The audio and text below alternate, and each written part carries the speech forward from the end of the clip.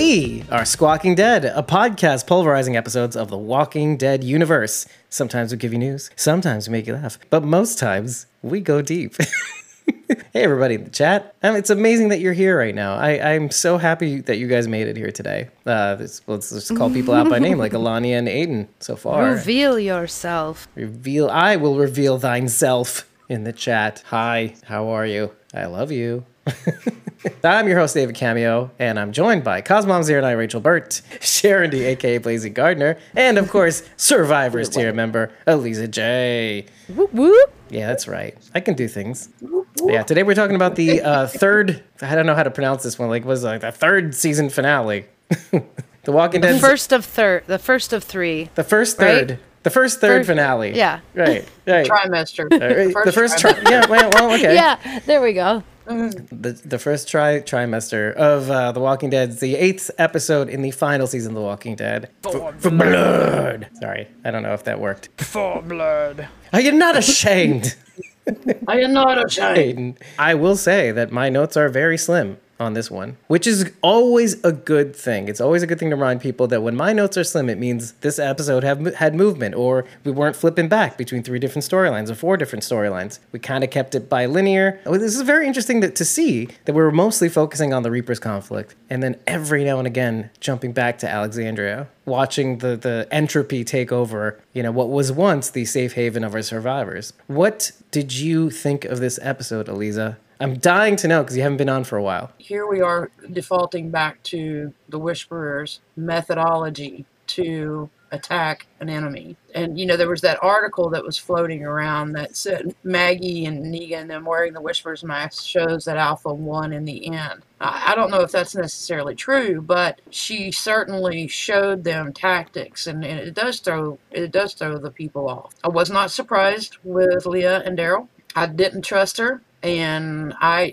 really kind of thought she would try to kill him. But, she did give him ample time to scatter away. I'm a little worried about Alexandria. Even more worried, actually, about Lydia. Because she was the last one left downstairs holding the door. And then the next thing you know, the walkers are inside. So either she bit the dust, or maybe she will kill a walker, grab a mask, and try to get the horde out of the house. But I'm like you, it went really fast. We didn't have a whole lot of things to delve into, hidden agendas and hidden secrets or anything like that. I did not trust Leah at all. And still don't, is the point. I still don't. Aiden says if Lydia dies, I will effing riot. And I know he means it too. Okay, so we don't trust Leah because our group is our group and we love our people. But do you agree with what she did for her people, though? I mean, do you acknowledge the fact that those were her people still? Yeah. Well, it does kind of ring true with the conversation that he had with her of, I've got to protect my people. I do what I do to protect my people. Mm-hmm. And she acknowledged that, you do what you do to protect your people. I still think it could have been done in a way where she says, oh, one of them shot him with an arrow and I, put him down. I don't think she had to say Daryl murdered him. I think she did that as just a jab, this is it. We're done and there's not anything else of us. Because all she would have had to say was they killed Pope, because we already know that they're inside the gates, but I think she did that intentionally. Alani's saying at least Leah gave Daryl a head start. Come on. Yeah, no, she did. Yeah. She did. Do you think she was just mad that he lied to her? That was her way of getting back at him for lying. Yeah. Yeah. History sort of repeating itself in this moment. I think yeah. Yeah. And I think it was just screw you. You think you're gonna get one over on me? Screw you. It's such a shame too, because he was almost about to tell her in the last episode and just didn't quite get to it. Yeah. And I don't think she would have done that had he not turned and thrown the knife at the guy. I think there was a moment where she killed Pope, and I think she probably wanted to go off with him. But then when he threw that knife and killed her friend, I think that snapped her and saying, no, those are my people. You just killed another one of my people. Yeah. And, this isn't going to work. I agree with you. How many more of my people are you going to take out if you find out? And how many more of my people are you going to take out? And how would have Daryl felt had she done the same thing to one of his people, right? Or, quote unquote, his people. We still don't know if everybody's going to get out unscathed. Right. Gabe's inside the building. I'm very worried for Gabe right now. He's inside. and Elijah is hurt. Yeah. It looks like And he got bleeding, a leg yeah. wound. Yep. And, Negan got an arm wound. Took And some it- pizza shrapnel. And what were we saying about the five senses of walkers? That the smell of blood, that's the strongest. So that was my first panic moment. But obviously I didn't see anything happen in that moment. But maybe we will see something in the next episode at some point. Hopefully there was so much blood spread around it was kind of masking their blood. Elijah. Hopefully there was so Yeah. much carnage. Yeah. Yeah. Right, it's like the guts trick. There was so much viscera just exploding everywhere that they're covered with enough guts to cover the bleeding blood mess. Which Ooh, also, what if he gets Walker guts in his open wound? Exactly. That's exactly what I was thinking next. Yeah, well, you're damned if you do, you're damned if you don't. Hey, you can survive without a leg. Cut it off. He doesn't need a leg. Well, I think they mostly get sick and fevery, right? So He's gonna go blind like Gabe. The not a bad look. the only thing I regret about the episode was we did not hear from Pope. Why? Go ahead, do it, David. I know you want to. No, say it. Say it. Say it. Mark, I almost all but forgot There you it at this point. I wanted to hear from Pope Yep. why he was so hell bent on Yes. Maggie. Me too. And I was hoping that was going to be the setup when they were in the room talking. That she did it. I really wish Daryl would have said, What'd she "Dude, do? What the hell did she do? Yeah. That has made Well, you so I mean, angry." I'm We looking may at still Charity, get that. because I want to see what. We may still get that because Leah is the new Pope, and she will be carrying the same grudges that Pope was carrying. So chances Okay. are we are still going to find that out. Here's my opinion on Maggie telling this story is it's going to be Maggie's version. I want to hear from the Reaper side what happened. I mean, I'd like to hear both sides because then we can kind of piece together what's true. I have the feeling that it's going to come down to Maggie and Leah. Just the way they were looking at each other over the walls. Maggie was giving Leah the eye, and Leah was looking back at her dead on. And I think Or it's And right then near is the that end. gonna- Yeah. Yeah. And then is that going to what is that going to create between Maggie and Daryl? It's just an extra Yeah, layer of yeah. how is Daryl going to react to this? Kind of what I said earlier. Like, how would Daryl have felt if Leah was the one tossing the knife in Maggie's direction? Taking her out. It's same. That's the same thing to her. And I know that Daryl is one of our guys. We're following him this whole time. He's the fan favorite, basically. I like what Aiden just said. The stare down between Leah and Maggie calls back down the stare down between Maggie and Carol and Alpha. Carol and Yeah. Alpha. Yep. Yeah. I said Maggie is the new alpha. When Negan and Maggie were having that conversation on the stumps, he said, "You guys went in and killed my people who had families. How do you think Aaron got Gracie?" Yeah. And so it's that whole Family, we too, get to found see family. it from the other side. I agree. Yeah. I want to hear, whether it's from Leah or somebody else there, Carver or This is completely contradicting what I said during the last episode when I said don't humanize our enemies. Yeah. I kind of talked about this in the beginning of the season, how it's leading in this direction of everybody's got to kill everybody. Everybody's got to kill everybody. And, normally, Rachel, I know you agree. Even if it's a preemptive strike, you've said on this show many times, you got to kill them before they kill you. Even if, they're not trying to kill you, you still got to kill them before Yeah, I get it. Okay. Kill 'em You're a all. murderous son of a bitch, but still. Get shit done. But then, the Commonwealth is coming, and the Commonwealth is the exact opposite, which is not a bad thing in a sense. Bringing in humanity doesn't sound like a bad idea because civilization, being civil, creates societies. But then these two things are going to eventually collide. at some point it appears in the opening credits that the Commonwealth does go to Alexandria.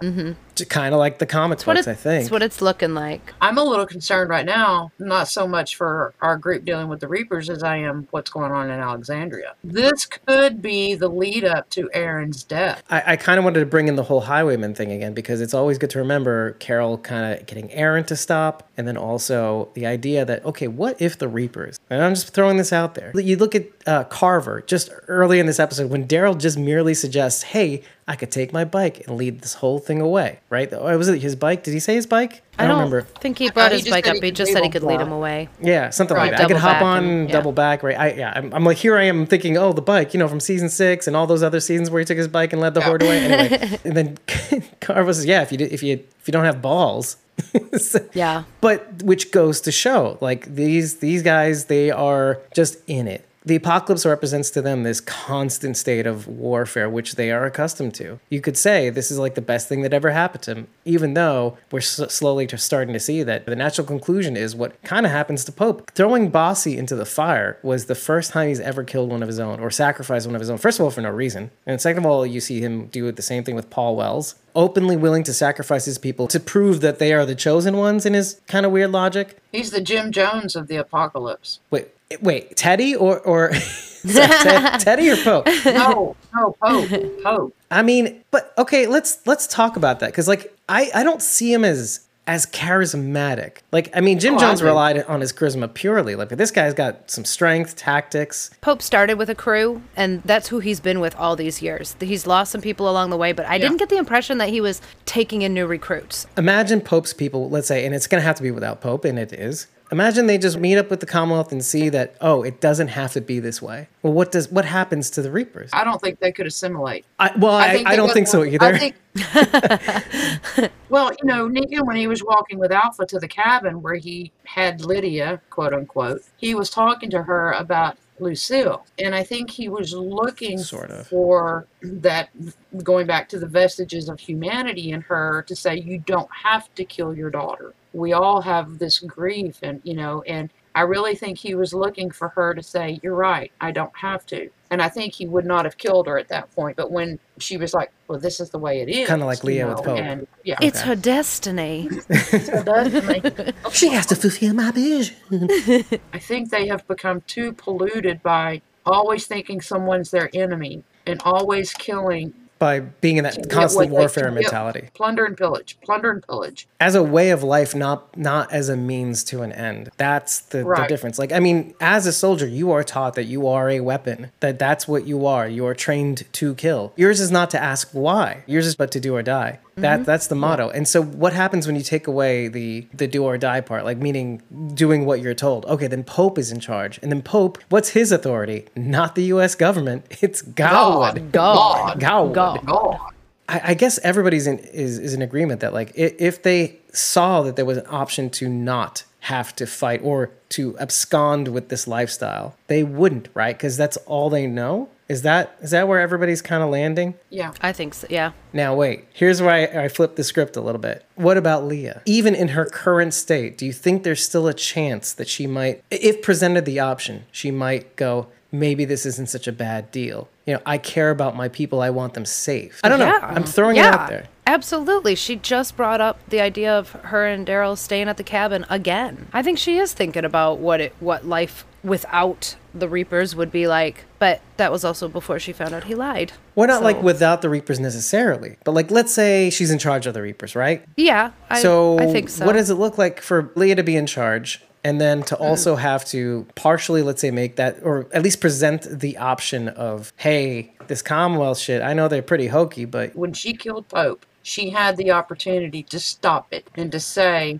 no more fighting, no more killing, no more dying. Let's try to see what Daryl's talking about with his people, you know, and food and stuff. I don't think any of them would have gone along with her. That's kind of what I was angling for. I don't either. Yeah. I think they would have killed her. I think even if she presented, they would not go along with it. They would override her. Now it's not only because Pope marked Maggie, now we're on a revenge mission. Now Leah marked Daryl. As far as that goes, do you think that she is going to go on an active sort of mission against the same kind of mission that Pope is against her enemy, let's say? I have been thinking about that all afternoon. And here's the thing. I think she has to. She just told the rest of the Reapers that Daryl killed Pope. They are going to expect her to go and avenge him. I don't know if she's going to go into it wholeheartedly, but she's going to have to. She's already attempting to kill them because she set the Hwacha off on them, and she doesn't know who's out there in that field. She knows Daryl's out there. She did call her people back. But I'm saying she doesn't know if Daryl's out there in that mess. So, I mean, she's already proven that she's willing to kill him. So now I got to talk about the Hwacha. Okay, so the Hwacha is a Korean kind of like a battering. It's basically lightweight arrows with rocket-propelled tips. So what the object is you put them in a high place at least a 45-degree angle, has a range of about 100 meters, and it's really for sieges, for defensive measures. They have been used in naval attacks, but like typically they're used in sieges to kind of propel the enemy backwards, so that you can actually fight them off and maybe stand a chance. This is why I'm a little torn on what might happen next, because if it is a defensive move, and notice that Pope doesn't use it until they're inside the walls or kind of breaching the walls, right? Or wants to use them as soon as they breach the walls because he knows it's going to happen. But Leah, I'm thinking kind of what you guys are thinking. I think there's a little bit of a defensive warfare thing. She's like, you know what? Let's send them a warning. Daryl knows what's coming, so maybe he'll warn his people and get the F out. But then what happens after may be something resembling what you guys are thinking. Heavy is the head that wears the crown. Oh, now you're going to understand the pressures that Pope may have had to deal with in leading his people into the apocalypse. Kind of reminds you of the mural in the tunnel where they turned on the king. Oh, the people with the crowns that Daryl was looking at? Yeah. Yeah. Acheron Part 2. Yeah. The privilege in society, etc. They get to keep their crowns in the apocalypse, even though they're homeless. Sort of, yeah. But like here in this scenario, it's more like you have these high-minded ideals about saving your people, but like even some of us have even said, Pope's not wrong. Pope/Negan, not wrong. I mean, you got to kill everybody before they kill you, that sort of thing. Don't give them an opportunity. We might see Leah break bad. There's also a chance she might come to reason. I don't know. I don't think it's going to be as cut and dry. And the show is not going to make it that way. Lottie says, we run into the fire. Are you not ashamed? I am a little sad that we don't get to see Richie Coster anymore. I am too. And where's Dog? Where's Dog? Oh, Dog's dead. Where is Dog? You shut your face. Shut your face. Where is Dog? You know they replaced him like Actually, 3 times in the show, right? Nuh-uh. This is what kidding. No, they didn't. I'm I'm like, what are you talking about?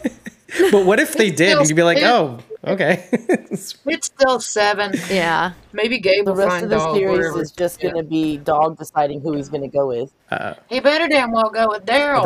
That may be a good question to have. Yeah, you're right. Who does Dog go with? Daryl or Leah? Oh, the pisser of But the rest of the divorce. series is going to be Yeah. Dog deciding who he's going to be with. Yep. That's when I stopped covering The Walking Dead. It's just like, you know what? Not interested. We found Connie. Now where's Dog? No, you know what? I think I know where Dog ends up. He ends up with Virgil and they just walk off into the sunset. Yeah, that's right. Nobody gets Dog except for Virgil. Right, Aiden? Virgil fan club. Daryl. Whoa. Dog runs away and leads Daryl to Michonne. Oh, hey, that's a great idea. Aiden's got a rant here. So Pope mimics Shane, losing himself, going insane. That's it. That's a good parallel. Okay. Sorta. I don't. Shane doesn't strike me as anything but practical. Shane goes crazy. Well, the foundation of his motivations is practicality, but also his desire to keep Lori too and Carl as his that's family, what makes right? him crazy. But also his logic is foundational. Like, okay, you got to get them before they get you. Blah, blah, blah, blah, but I get it though, Shane. Lori makes everybody crazy.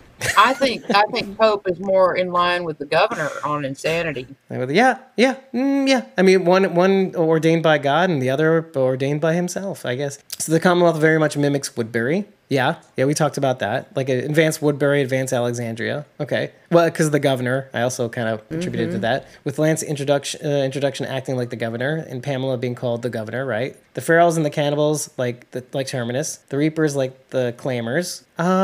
Would you say I wouldn't? I don't know if I'd say that. I think it's similar in the fact that Daryl joined them. Daryl joined the group in the same way. But they're like the exact opposite mentality. The Claimers were all about anarchy. And mind first, individuals rather than like Reaper was a collective thing. Yeah, that's true. But Daryl did sort of join the bad guys for survival. As a reflection, but also completely different. Daryl joins a band of brothers. Negan, Maggie, Elijah, and Gabriel have become the Whisperers. Okay. Mercer and the Army are kind of like Grady Memorial Hospital. They are not necessarily bad. They think they're doing the right thing. Yeah, I can see that. So there's a little bit of like a little hints of everything. I mean, even this Meridian kind of resembles like Hilltop in a way. Because I remember when season 9, the famous like still shot of Daryl peeking out over the steel walls and stuff like that. Of Hilltop. To the audio podcast, I'm pretending my hands are the walls and you have Daryl looking off to the side. And I'm going to put a picture of it right now, obviously, on the YouTubes. And then you kind of see that here. You see like the Reapers peering over the walls, and Daryl again, callback.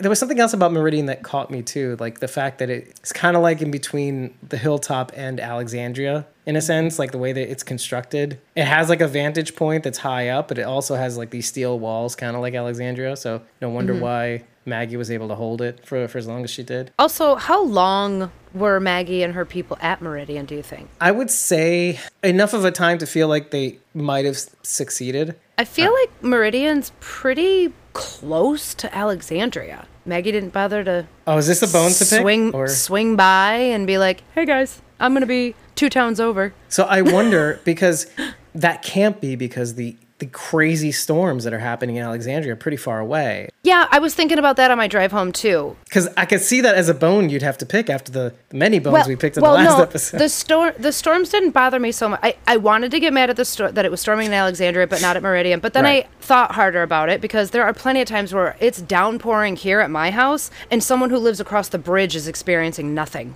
And we're in the same town. So storm patterns aren't really, I mean, it could storm here and not 2 blocks over. Yeah, on the eastern seaboard, technically, I mean, in large swaths, the storms kind of gather. And so there's not really like pockets. It's usually like big masses. So wherever they are, they have to be far enough away for that pattern to not reach them, I think. Just my experience on the East Coast. I think it's a decent distance away. Right. But Either way, far enough away. Right. But I don't think it's like a state away. We do have a guideline. In fact, I had said, hey, Maggie, what's the rush in the first episode? Actually, I have to say for this season so far, it's kind of great that we get to kind of keep flipping back and forth after seeing new information. You go, oh, that explains that. Or that kind of gives me a little context to that. So I guess Meridian is not a week away, but 3.5 to 4 days away, maybe even 3 days, which is why they have to kind of make tracks, because it's that far away. Meaning, it's probably a decent click away. Yeah. You're talking about maybe 100 miles. It's very possible by foot. We got to remember that they also took that little detour. Well, they were on their way to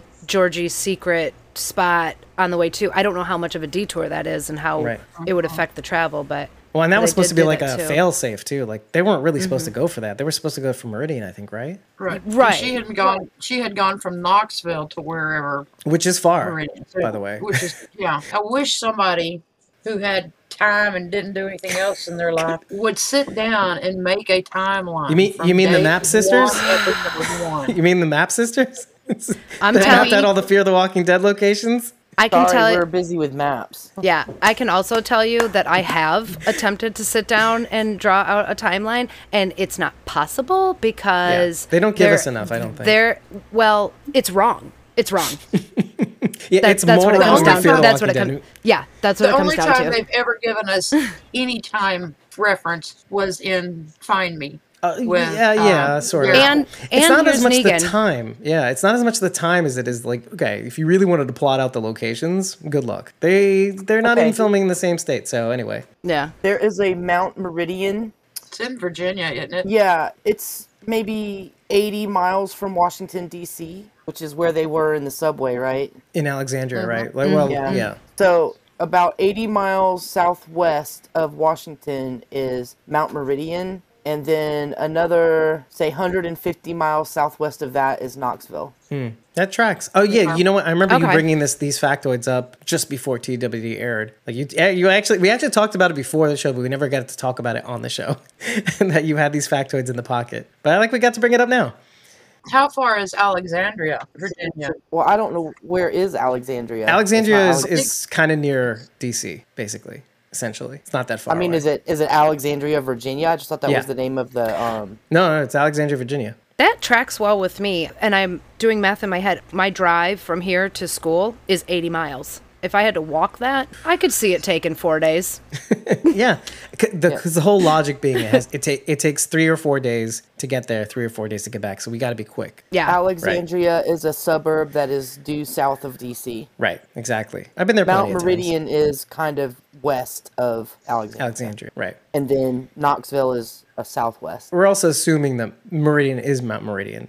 We don't really know. This is the whole point. We don't really know. There has to have been some kind of a communication with Maggie Otherwise, how the hell would Carol have known to have left a note at a particular spot that Maggie would have found it? Thank you for bringing me on track, because obviously the note was a preordained spot before she left or something like that, or communication with Georgie happened through these notes, so that's how they just kept it up. You see hints of this also in the beginning of season 8, where they leave notes in certain mailboxes for the other communities to pick up, so that it's not unusual for them to develop some sort of system. Between you and Rachel, you brought me back onto a topic that actually scared me when I thought about it, because Rachel, you asked the question, why all of a sudden Maggie comes out of the woodwork right now? Is it because of the letter? Why? But why now? Well, it occurs to me that kind of now is when they lost their community. It seems like recently Maggie lost her community. You can see in the way Elijah's still looking for his sister. You can see it with them recently finding some of the people that they know from Meridian out in the wild. You know, they must be coming out of the building or the area where the Reapers must have undoubtedly kept them, I guess, or something like that. And it strikes me that the Reapers, after Maggie's people lost their settlement, Maggie's people got separated. Some of the people went to a nearby building,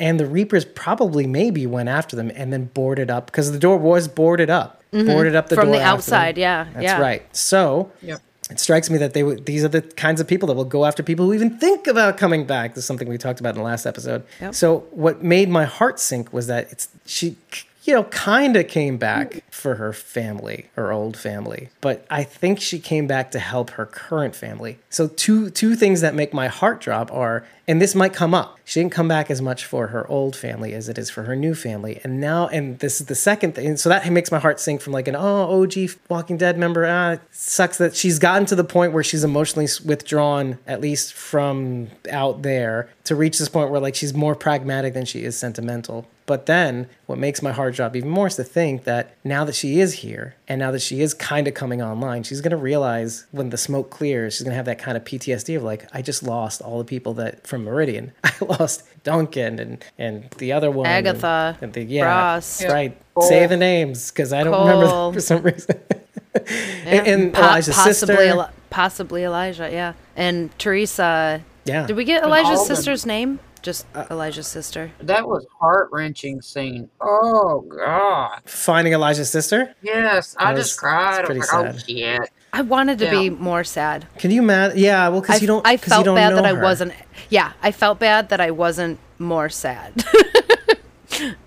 I didn't feel super connected to either one of them just yet. I mean, it was sad to put myself in the position and think like, what if it was my brothers, or my sister? You know what I mean? Sure, yeah, that's sad. When I'm thinking about, oh, poor Elijah, it was hard for me because I don't know. Yeah, I'm just not super connected to him yet. I think it was the whole, we couldn't see his face, but you could hear him. And knowing Whimpering, that, yeah. and knowing that what he and Maggie were trying to do, and the others at that time were trying to lure the horde, he could not do anything. Right. Yeah. That's the hardest part. That was the hard part, Yeah, I thought. I think that was the Couldn't- hardest part was watching him have to hold in the emotion when you knew all he wanted to do was break down. That was hard to watch. He couldn't give her mercy. Or comfort, right? Here's the thing: he could have a little. Not right in the moment though. The other walkers would have been like, "You can't do that. You're not a walker. I'm gonna bite you now." You mentioned a little bit ago, like Elijah seems to be having a hard time. Like now the shrapnel is jammed in his everywhere, basically, and I don't know. It seemed to be close, his leg, his arm, whatever. And then I see Negan, pick him up, and so I thought that was kind of cool. But then I'm just thinking, like, this guy and even Maggie are having such a hard time. Like all of their people are dead. It's like, okay, if we cared about Jadis more, seeing all her people in the meat grinder, okay, that's one thing. But then like slowly having them picked off after trying so hard to stay alive, like that's got to have some consequences. And I don't think they're ready to kill Maggie off the show, even though I know there are so many of you, and I know who you are. I'm staring into your soul. You know who you are. I don't think they're ready to kill her as much as you want that to happen. And if they do, how like stunned would you be in a sense? Because like after picking off one by one, all of her people, and then to have her left, you kind of want her to stick. This is the sick part of me now. Like you kind of want her to stick around to kind of hold the lantern for all the people that she lost. You know, because you're like you're a pervert. You want to see her suffering for the rest of the show, right? This weird kind of you want her to feel emotions again. And so going back to what you said earlier, I mean, these two women staring at each other like Alf and Carol, is that maybe the natural conclusion? Is this going to be all about revenge? Who gets to win in that game? Because it seems like Maggie's losing. It always has been about revenge from the very beginning. But that never works. It doesn't I work. thought we learned that lesson a long time ago with Negan. The lesson fear tries to teach you. And Negan, the whole all-out war lesson, right? It has to stop somewhere. But that has been the whole impetus of the show. I mean, it was revenge against Terminus, revenge against Woodbury, revenge against the Claimers, revenge against the Saviors, revenge against the Whisperers, revenge against the Reapers, and it just keeps going. That's how they're leading up to everybody dying. I think that's where it's going to be the biggest heartbreak for fans, is when one of our own turns against one of our own. Right. If Maggie kills Leah, is that going to set Daryl up to kill Maggie, or vice versa, or anybody in Well, that let's group? hit that one first, because I don't think that's possible. Do you think that's possible? Daryl in response killing Maggie. No. I don't think so. I don't think he would have that reaction. Just considering the cost. It could be the lead that makes him leave, and that could open up the spinoff. That could open up the seems more spinoff likely. for him and Carol. Yeah. That could open up the spinoff for him and Carol. If he's like, I'm done, I'm out of here. And I don't even think it would be as much what Maggie did, to be perfectly frank, because there's a quote in the show that Leah says, "It's hard to watch someone you care about change when they're hurting other people you care about too." Now, I saw this as like, Pope hurting his people, Leah hurting Daryl's people, Daryl hurting the Reapers, Daryl hurting Leah, because this kind of goes back to something that I said 2 episodes ago with Eliza, when Eliza and I were covering 1106. I'd said, Leah knows. Leah is a good judge of character. Leah knows when somebody's lying. She's a very good judge of people's facial emotions, what people say, but especially Daryl. She knows when she's being bullshitted by Daryl. But here's the thing. Leah's been with the Reapers for a while, and it doesn't make sense to me that the cracks haven't started to show probably since she came back with the Reapers. But until Bossy was put into the fire pit, until she herself was put into a fiery cabin with Daryl,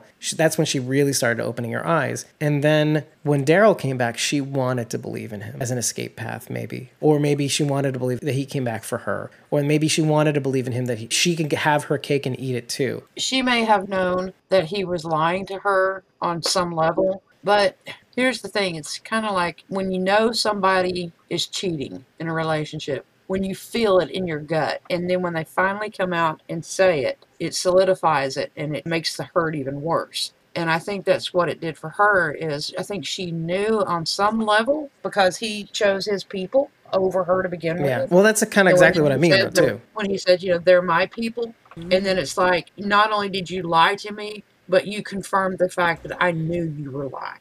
I was hoping you weren't, but you did. You're caught between like really, really wanting to know the truth. Like, okay, I don't want to be bullshitted to, but at the same time, you're like, but do I? I'd rather not know. Ignorance is bliss. Like, can we live in this median spot forever where I get to have this family and I get to have that family? Can I do that? I don't know. But it's kind of like Rachel's truth. It's got to come out. Rachel's truth has got to come out. And I think that's ultimately healthy. And again, I know we're talking about Daryl waiting a little too long to tell Leah the truth again, kind of like a callback. But I mean, what is a good time to tell the truth? Really, come on, let's think about it. Especially with Maggie and Maggie's people out there with Negan and Gaby. I don't know if I'd have done any different. It would have been any different if he had spilled the beans to Leah before they were called back. Like the first time he tried to. He may not have had a chance to have gotten away because Oak was still alive.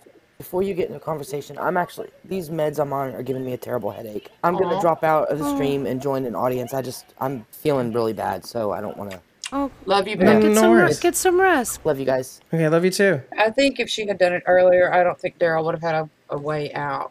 I think she would have spilled. So what do you mean by that? Had she revealed it like just after Daryl put down that woman from the family that they spared? That's when he was about to spill he was the beans. trying to, but I think she would have turned him into Pope. Oh, okay. You really think so? I thought we were all in agreement though. Like, I think the reason why she lets him go, gives him a head start, was because of that relationship. There's two halves of the reason why Leah is turning against Daryl. One, the putting down of the other Reaper immediately. This is something like we see with Morales when in season 8, when it's just kind of like, Rick is having this conversation with Morales with this morality question with Morales about, the Saviors took me in, blah, blah, blah. The thing that Gimple tried to do to kind of show the other side of the Saviors, by way of Morales. It didn't quite work, but still.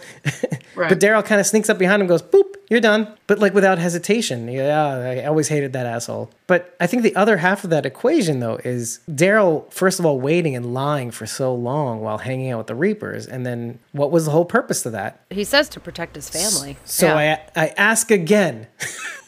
I'm not saying you should agree with. I don't know. But I'm not saying you should think otherwise. But I'm saying, would it have been different at least if Daryl had fessed up before they went back to Meridian to face off against the Horde? It would have been different. It would have been different. Would the But outcome how? have been the same, though? That's the question. I think it would have been tougher Yeah. for her at the very least, right? Would he have been able to have convinced her to just not go back to Meridian and to just leave from that house? If he could have done that, then maybe. You had said earlier, part of you was like, because of the outcome, I don't think that was even possible. Or like you said something, you used a word, and I can't remember exactly what it was. Biatch. Yeah, there you go. Even Angela Kang said there's that level of toxicity within their relationship. Of Daryl and Leah, okay. And that she made a good point, and I will stand by what she said. Angela Kang? They will never choose each other over the people that they have loved and fought beside. Because they were like literally the same person. Just as Leah tried to get him to choose that day in the cabin. Yeah, yeah. And he didn't, even though he changed his mind and went back, he didn't. She's not going to choose Daryl over the people who have been her family. And that's why she turns on him and says, hey, he did this. She did that because I think she wanted her guys to kill him. She didn't want his blood on her hands. So she betrayed him. Leah and Daryl are like Romeo and Juliet right now. I was thinking that like after I watched, but it's worse than that, isn't it? Though it's like Yeah. a Romeo and Juliet that it is hate because each other. because they're adults. Like, It is yeah, worse. yeah. Because the adults actually have resentment towards one another. Yeah. And this is what I'm thinking this whole time. Is like Leah is giving Daryl a taste of his own medicine in a sense. Like in the future, it's like, oh, you remember Yeah. that time where you dipped out, you made the wrong choice? Yeah, I'm making the wrong choice now. It kind of reminds me of what I was saying before about why the cabin looked like a wreck. She was in anger. She was tossing things around. She said, fuck this guy, Dixon. I'm out of here. If she was going to do that, then why did she kill Pope and not let Daryl follow through with what he was getting ready to do? I think because I they're think two mutually exclusive things, right? I think Leah felt like she needed to be the one to do it. Like it was going to happen and she wasn't going to let Daryl do it. It had to be her. Is a good mirror, like parallel to what happened in the last episode, right? She couldn't kill that woman, but she can damn well kill Pope. But she can kill Because Pope. it has to be me in this instance. And imagine how weird and awful it would be for Daryl to do that. I think it would make... Is that kind of like putting down your rabid dog? Oh, yeah. Tick, or not rabid, I guess, necessarily in Pope's case, but, you're traumatized. Well, talk about a rescue, and then comparing that to Pope and PTSD, and it's a shame. And literally, he was foreshadowing. Spooky beta shit, everybody. Spooky beta shit. Pope literally described his own death. It took a bit to strangle him. I mean, literally, he took a knife to the neck, and he was still stumbling around while bleeding out. I think you're right. I think they are star-crossed lovers. A little bit of Romeo and Juliet with a whole lot of poison mixed in. Yeah. I think they do love each other, but Yeah. they love their families more. Yeah, this is like the fatal flaw that's built into Daryl Dixon, and I, by way of that, got Leah as well. The same concoction, and it's that Daryl has this thing where he cares more about everybody else, his family, than himself. Period. It makes me a little bit mad, all things considered. When you've lived a life not for yourself already prior to the apocalypse, you probably lived your life just to survive. When everybody told you you're a dumb hick, nobody, idiot. And then you move into the apocalypse where you have a family and it's great. And you have people to live for. The trajectory of Daryl has always been, I fight for my family. I do this for my family. I get captured. I stay silent for my family. I will cow to the powers that be to protect my family. But then I get to the point where like, okay, when is Daryl going to think about himself? When we were interviewing Mo Collins, one of the questions was, what does Sarah want? What does Daryl want? I think he wants his people to be safe. I'm like, I think Come Daryl would on. have a pretty similar answer Come to on. Moe's. I do. I think his main goal right now is making sure everybody is safe and I don't think Daryl thinks much about himself. I don't think he did before the apocalypse. I don't think he does now. I don't think he had the luxury. Period. Yeah. You know, whether it was because he was treated like shit or I think that's his true heart. I think at the heart, he is a person that we would call the soul of a servant. He wants to help others Yeah. and ensure that everybody else is taken care of and safe. And in doing so, he finds happiness and contentment in that. what you're describing right now is the kind of the tragic story, is because the one person that can give him full contentment, he is rejecting because of this. What was normally an asset is a fatal flaw. And what? Well, and I what, don't know that she's the one that could bring him contentment. I think. I mean, he just has to say I the word. still think that there was more. He just had to stay. Put it that way. I mean, they bring I it think up in this episode. Leah was his first. Yeah, you got to give him a little bit of a break.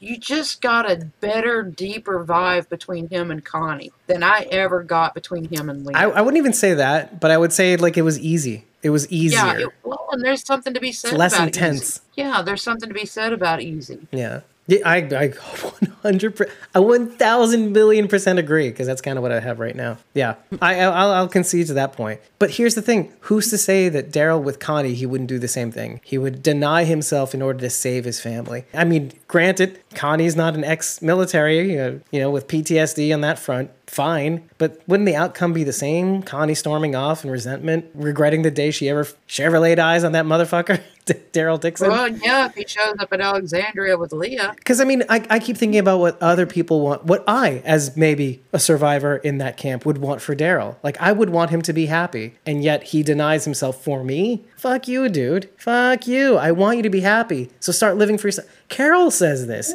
Carol says this when it comes to Connie. She says, dude, come on. Life is too short. Tell her how you feel. Yeah. Yeah. What do you guys think about this? Like, am I crazy? Like, because when I think of all of you, I want you to be happy, but I'm for damn sure going to try to make myself happy. Well, I You know mean, what I mean? who are we to say that Daryl's not happy doing this? Some people find their happiness in the happiness of others. Right. I mean, yeah, but Daryl didn't have a great life growing up from what we got just in the bits and pieces. It was very abusive and things like that. And Merle wasn't the best big brother. Right. And I really think that Daryl, he is the tragic hero, but I do think that he gets happiness from taking care of people. Mm-hmm. I yeah. think he finds happiness in Judith and in the kids and making sure they're safe and they're happy. I don't think he feels like he has to have someone. I think the experience of being with someone added another layer to him that he probably is now thinking, fuck, I never should have done that to begin with. I should have just stayed away from her cabin and quit throwing fish at her door. Should have saved the fish. I don't know that he Shameful. thinks that, but I will break even and just say, what does someone like that know? If I'm happy just doing this, what's wrong with that? But I think again, the response to that response is, nah, dude. There's more to life than just There's that, more. and you Yeah. ought to take it. And to deny yourself that is to bring on pain. I think that's really the answer. I'm not saying that that's wrong. I'm just let's make the distinction. I'm not saying this is right or wrong thing. This is about, well, first of all, if you continue to deny yourself the happiness, you are in turn in reflection denying somebody else that very happiness. You are denying a connectedness that is to be, that you are forcibly interrupting. And when people see, I mean, look at Leah when she detects that Daryl is off and she feels like Daryl is not quite telling the truth. She's challenging it. How do you think she feels when he's denying himself her? So of course, when you feel like somebody's not being completely honest with you, you feel like something's wrong and you feel sad. There are times where I feel like I can't tell somebody something because of whatever, whether it's a surprise party or if I feel like I can't be completely honest, I feel shitty around them. I don't feel good about myself around them. I don't feel good about them when I'm around them sometimes. It depends on how I'm feeling about it. But yeah, when you feel like you can't be completely open with somebody, it just makes you feel bad. But you have to think too, Daryl has seen relationships throughout the apocalypse and they don't end Right, well. right. We talk about this too. And the one person he had the very closest connection to, he thought died on that bridge. Oh, But and then he felt he saw Glenn and Maggie, and he felt responsible for that death. And then he saw Lori die, and then he saw the other Rick's chick, Jesse. Anderson, right? Okay. Yeah, and he saw Abraham die, and that was Rosita and Sasha's love. I think he has just seen that there's just so much death, and Michonne always said, "Anger makes you weak, Anger makes you stupid. Anger makes you stupid, and stupid get you killed." And I think he thinks that about love. Love gets you killed. Period. Occam's razor. Hey, he's not wrong. He's not wrong. Well, at least the evidence points to right.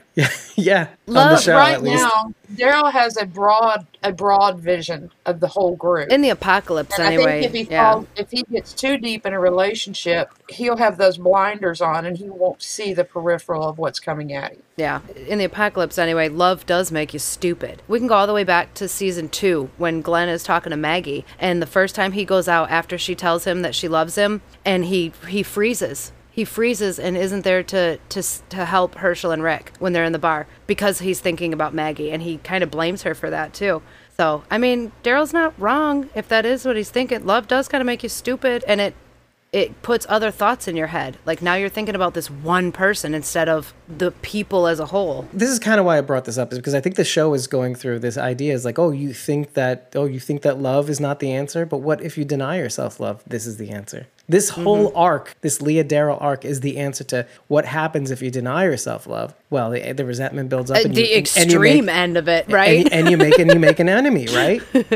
Yeah. Right. Which is where we come in and we just say, wait, guys, hold on. This is another philosophy asshole thing. Okay, you go a little bit this way, the show's going to make you think this, and then you go a little bit that way, the show's going to make you. So there's no going around it. You have to love. This is just one of those things. When you are in love, just be in love. That's okay. You're gonna lose her or him or they, but you can't. It's gonna happen. But hey, you're a human being. It's going to happen. This is just like contrasting the Reapers with the Commonwealth. Kill them all, kill all the motherfuckers. God said so. And then you go to the Commonwealth. It's like, come on, be a doughy piece of shit with us. Come on. Don't you want to? Don't you like TV? Do you like toilet paper? What are you, stupid? You have to think too. In Leah's eyes, Daryl has chosen his family twice. His family twice now Right, over his her. brother, then his family, right? And she's like, mm-mm. So, yeah, sort of passively the second time, actively the first time, like, okay. And to the point where, again, like, we actively the second time, too. We have to see from Leah's eyes what it would have been like or Daryl's eyes even, what it would have been like if Leah was the one throwing the knife at Maggie and taking her down. Now we would understand what Leah's going through. I think it would have been a little bit more fun had he have spared, or at least given the guy a chance, the other Reaper a chance. Because I think Leah's looking at him and going, what makes you any different than me, Daryl? Kill first, ask questions later. Why did they come after me? Nothing makes him different than Leah, except that Daryl's on our side. The thing that bugs me about this is that it could have been. Like, he could have held back. He could have said, killing the guy. Yeah, the one remaining Reaper on the roof. Yeah, I was trying to pay attention the third time I watched. He doesn't really do anything. It's not like he didn't reach for a weapon. He didn't like charge at that. He didn't do anything. He was just standing there like. He did have that squirrely panic, right? Yeah, like yeah, he was just like, what do I do? He didn't know what to do. He wasn't reaching for a weapon, but it's just like that Morales thing. Daryl just 0 to 60. And thinking probably mistakenly. This is like where the dummy Daryl comes in. Like thinking mistakenly, oh, of course, we're in love. She's going to side with me. No, dude, you just killed her father. Or you just made her kill her father, I guess. This is why I even asked the question of like, what happens if the Reapers come to the Commonwealth and realize they don't have to be this way? It doesn't have to be this way. They can be somewhat doughy pieces of shit. I don't know. Part of me thinks, okay, maybe some of them would peel off. I don't know. The only reason I say that is because they were this way before the apocalypse. They chose this life even during the real world. So they could have lived a doughy life, pre-apocalypse too, and they chose not to. So which is funny. Like they made more money, but to do what, right, with that money, right? It really wasn't Right. about the money, right, as a merc. I mean, this is who they are. That's such a this shame. is their nature. That makes me so And sad. But it also makes me so it's- scared. 'Cause think about it. They're like the adult versions of Lizzie. They're not gonna change. This is, I mean, Rachel said it right. This is who they were before. It's just them now on steroids being led by this crazy man who said they were all chosen by God. I think that's what you makes know? me the saddest is knowing that we're treading on a very, very sensitive subject. Instead of treating someone's PTSD with marijuana or therapy or cognitive behavioral therapy or scream therapy or whatever kind of therapy, instead going the other way. And now we're seeing the natural conclusions of that. And like, yeah, of course it can work. If you put somebody like that in a constant warframe mentality, they'll survive, they'll thrive maybe even. This is what they're used to. This is what they're trained to do. That's like programming, right? Like Lizzie, like part of me is sad about that. Like a kid, how do you kill a kid, right? I felt so much for Carol in that moment. Like, how do you kill a kid? But you gotta, or else he's gonna kill a baby. I think if there were going to be any redemption for the Reapers, I think Leah had it in that very moment. Because she could have said, Pope is dead. He was getting ready to kill y'all down below. He didn't care who was there or not. And I stopped him to save you. She had that opportunity and she just threw it out the window. Mm-hmm. So that tells me she doesn't care what else is out there. I think that answers really the question of why she killed Pope, by the way. He was getting ready to kill her family, just like Daryl had just killed another family member. So it really put Leah in like between a rock and a hard place. Like, no, you both are wrong. If I am Let me do it my way. If I am the female version of Daryl in this scenario, first of all, you killed my family member. Go fuck yourself. Because B, this other guy was going to kill the rest of my family members. So what makes any of you right? And so I feel like we need to close the book on this at this point. This is what we do, people. Okay, I'm sorry. Yeah. I apologize. But you came to us. but to close the book on this, I feel like this makes Leah a far more interesting character than some sort of binary choice that she had to make between Pope and Daryl, because we don't know necessarily what's going to happen next. She lets Daryl escape, right? We all saw that. She kind of gives him a little head start. Maybe she hopes he's going to make the right decision and never come back again. I personally don't think she's going to go after Daryl. I really don't. Is she going to go after Maggie somehow? Maybe. I don't know. I feel like her raison d'etre with the Reapers, in my opinion, is to keep her family safe. But will she be willing to risk her family's safety in going after an enemy just like Pope, repeating the same history? That's the thing that I'm interested in. Don't you think the other Reapers are going to want revenge for... I mean, she told them that Daryl killed Pope. Don't you think the rest of them are going to want to kill Daryl? Yeah, that was a huge mistake too. I do. Right? I mean, you think about it, Right. like, had she not said that, had she have said, I killed Pope. Anything else. Which she Anything. did.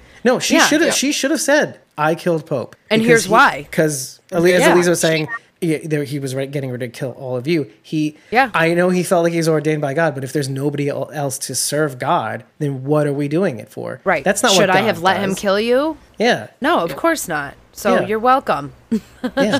She had the opportunity at that point to stop everything. But maybe this goes to what we've learned about Leah in the past, is that she is that in the face of Daryl making the wrong decision, in the past in Find Me, she stormed off and just, and look, I don't blame her. I really don't. This is the apocalypse, baby. You're going to die. You can't, first of all, you can't spend 6 years looking for a guy and suddenly go, well, maybe one more day. No, she's like, dude, it's been 6 years, dude. It's been 6 years. Stop, give up. Stay with me. If he happens to wash up, maybe we'll go every other month. You can look for your guy who's not here. He's not here. But, just to entertain, just to kind of wean you off of him, let you stay.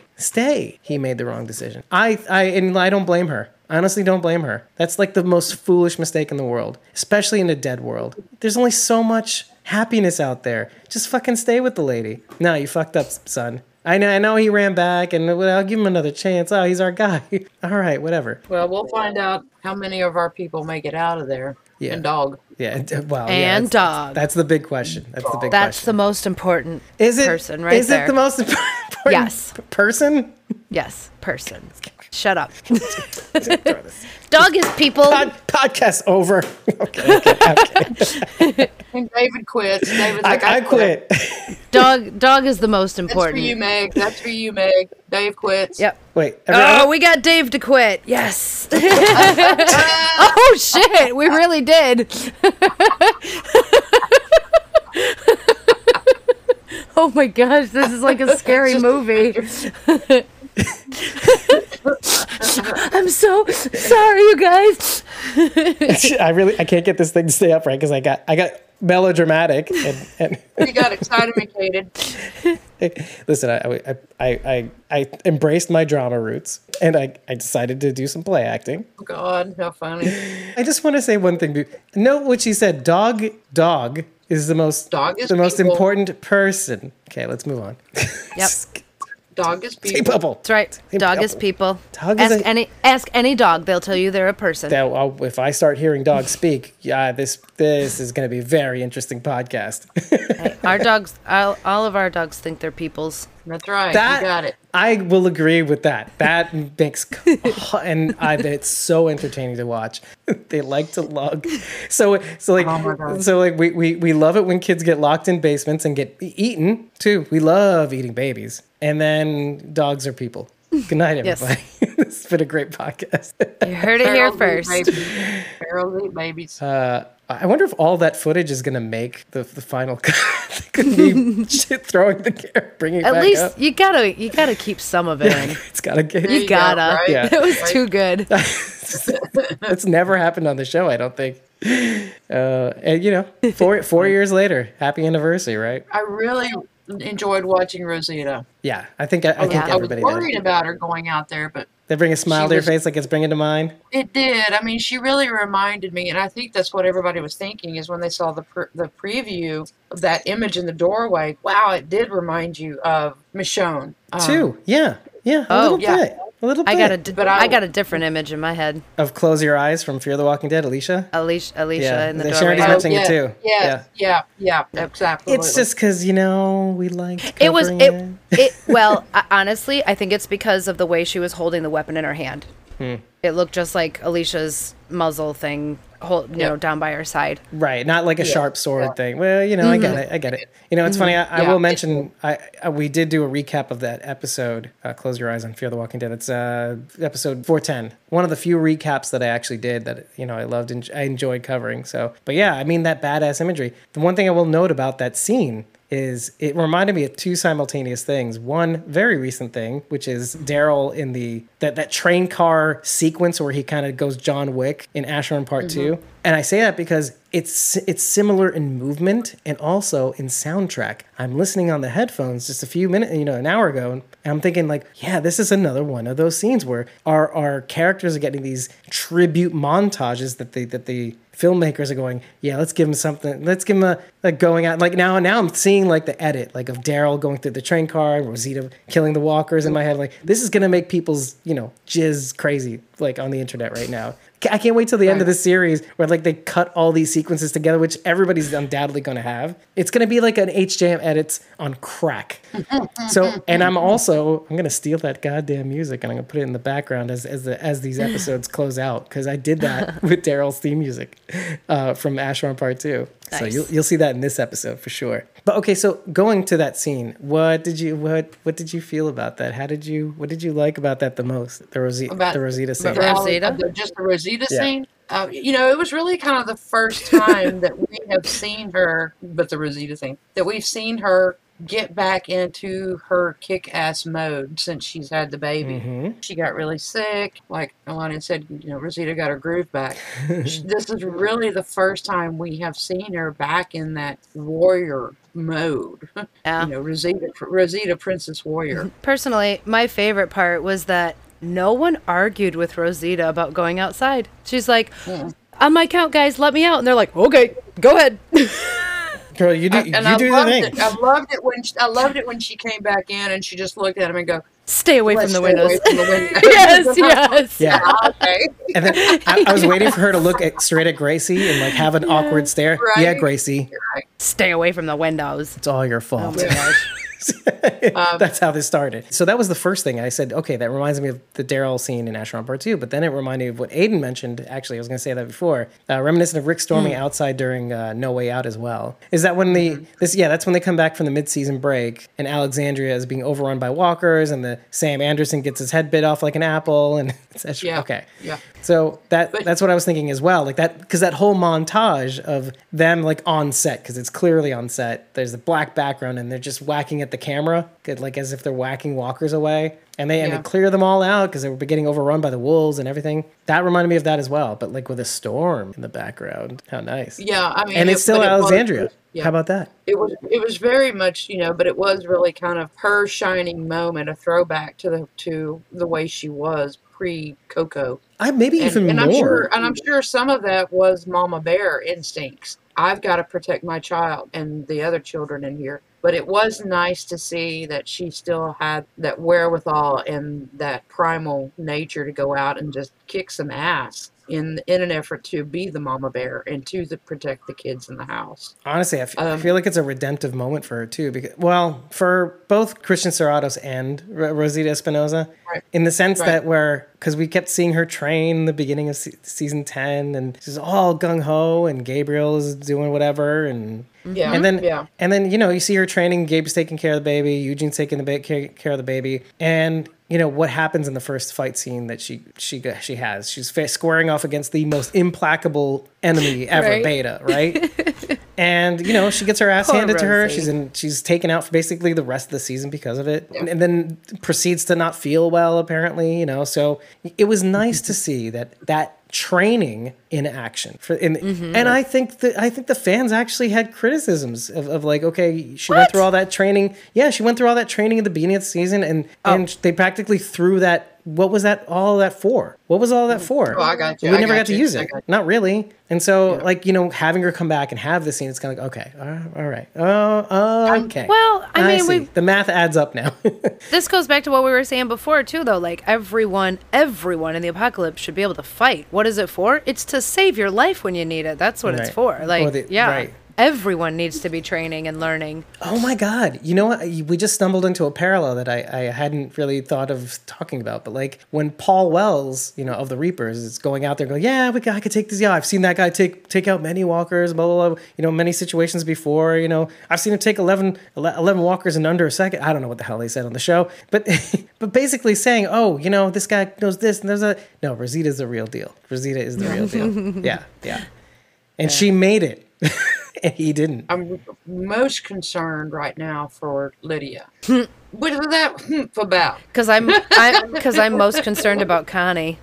Yeah. Okay. So. Well, Oh, okay. Let's go back to that. But like, I like what Aiden says here. Like, I was going to talk about that as well. How how Wells actually kind of goes out like Jesus when he first meets a whisperer. Yes. Yeah. There was a little bit of a callback to that. Yeah. Yeah, absolutely. Nicely done. Thank you, Aiden. I was going to not talk about that at all. Jeez. I'm hoping that Lydia is the one who pulls the walkers from the house. Because she was the last one upstairs holding the door. Mm-hmm. And she knows how to turn the horde. And I'm hoping that we're able to see that she does that as opposed to meeting her demise. Oh, you think that's a possibility? Is that what people are saying? That's a possibility? She might meet that she's going to die? Her end? Well, you never know. I mean, we're going to have a lot of folks die this season. It's just a matter of who's going to go first. It's good to know what people are thinking mentally, what could happen. The assumption that everybody's the massive amount of cast members are going to die this season. It's not a misleading thought.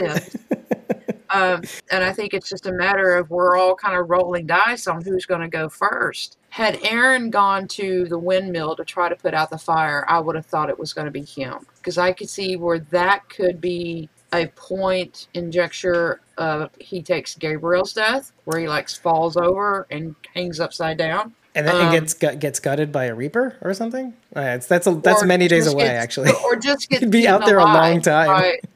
Or just gets eaten alive by walkers. He's hanging upside down in a precarious position and can't fight for himself. But he went to mend the fence. Right. So I'm hoping that Lydia kind of saves the day and is able to get a walker, get a mask on, and steer the walkers out of the house. Because I'm sitting there going, how long is it going to take for that basement to flood? Just close your eyes.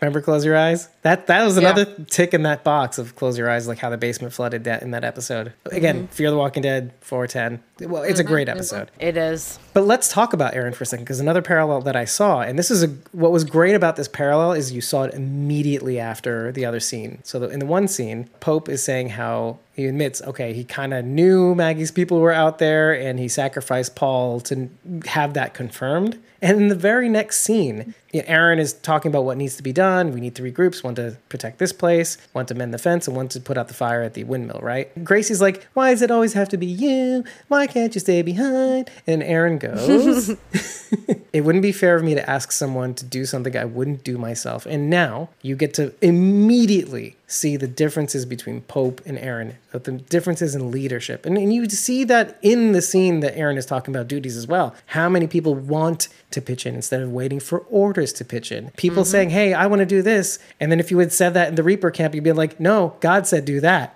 But you get to see the clear, it's like narrative for dummies, the contrasting philosophies between Alexandria, like, and almost like Campus Colony in a way. Like, okay, we kind of agree by negotiation, we kind of all want the same thing, we want to be safe, we want to be fed, we don't all want to kill our enemies immediately, you know.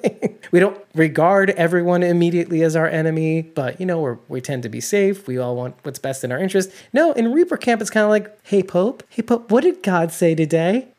What? Oh, that's great. Oh, where do you want me to lick your boot? Oh, here? Of course. If that's what God wants. And Gracie kind of has a point, a little bit though. It's this weird thing where like, okay, well, listen, Captain Kirk, you don't always have to go on the away mission, you know? You're not supposed to the rule book says, Captain Kirk, you're actually supposed to stay on the ship so you can run operation. I'm doing a Star Trek reference, okay? You know, if you don't mind, Captain, so, you know, according to Star Trek, in the captain's, in the rule book, you're not supposed to go on the away mission, but Captain Kirk always went on the away mission. What the fuck? I guess, yeah, who's the hero? Why you gotta be a hero, Captain Kirk? Why you gotta be a hero, Aaron? But Gracie... Billy, don't be a hero. But but Gracie is kind of right a little bit, too. Like, why does it always have to be you, Aaron? Well, I think, didn't Judith ask that to Daryl when they were having the Hilltop War? And wasn't she trying to get him to stay inside? Wasn't it when she gave him back his vest with the wing on it? They had a conversation there. Something like that, yeah. Well, I guess they were both trying to convince each other to stay inside. Yeah. I mean, I guess, stay in this house, Carl. It's a little callback there, right? There is a mirror reflection moment again. Gracie has it here in this episode, but Carol, I think, has the same conversation with Aaron not too many episodes prior when they're mending the fence. He has his little hammer time moment with the walker. Anyway, but like he's saying, yeah, you have one arm. What are you doing? You can't pull that straight. You're just doing it so you feel like you're doing something, Aaron, but you're really not pulling that rope. Okay, you're not doing it. Do something else. And Carol's trying to tell him, like, okay, listen, why is Virgil listening to what they have to say and Aaron not, right? Virgil's clearly hurt. He's not able to go outside and do any of these things. And he says, okay, yeah, I'm not going to be stubborn. I'll be useful where I can be useful. Aaron, no, I have one hand. I have a daughter. No, let's put myself in danger. I don't know. I'm trying to like say, no, the opposite isn't always true. Like, okay, I'm with Aaron's heart all the way, as evidenced by the Mary debate that we had about baby Adam and Alden and that whole situation. I'm invested with Alden, but like, I kind of want him to be safe. Isn't he the only man there? Well, wait, where's Jerry? Virgil's there. What does that mean? But Virgil's wounded, so Virgil doesn't count. I mean, he is wounded, so where's Jerry and the other folks that were there? Maybe they're in another house, I guess. In another house. But then why is Nabila there, right? Well, Nabila's there. Yeah, right. Maybe Jerry is with the babies. He's just in another room. He was with the screaming children. And that's why the women had to go check on the babies. Isn't that what Barbara's I'm gonna go get the babies. Barbara's like the town appointed babysitter. Barbara was out in the living room with everybody else. Right. Well, the babies are screaming. No wonder the walkers were being drawn in. I feel it wasn't Gracie's fault. It was Coco's fault. Wait, let's think for a second though. Couldn't Jerry be somewhere else? Or because who else is maybe not accounted for in this scenario? There were several other guys that were there. Oh yeah, Scott. Where's Scott? Yeah. Well, I mean, I remember, when the walkers breached the wall and Jerry was standing at the toilet peeing, and he comes running through the house. Guys, get up, So there were several other guys. Was Jerry eating off screen? No, I'm kidding. Sorry. No, Yeah. God forbid.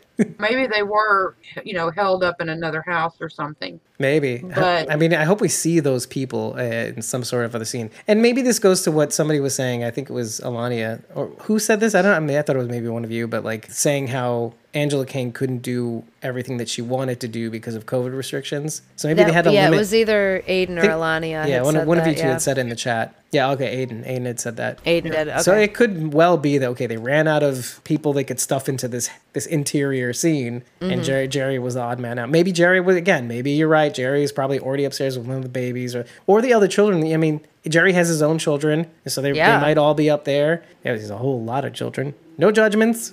It's just a lot of babies. That's okay. They're building a future. Oh. The future needs kids. Well, the future needs people, and people start as kids. So Okay, and speaking of, you'll have a little chuckle about this, but I have an ongoing gripe with Anthony Azor, who plays RJ Grimes.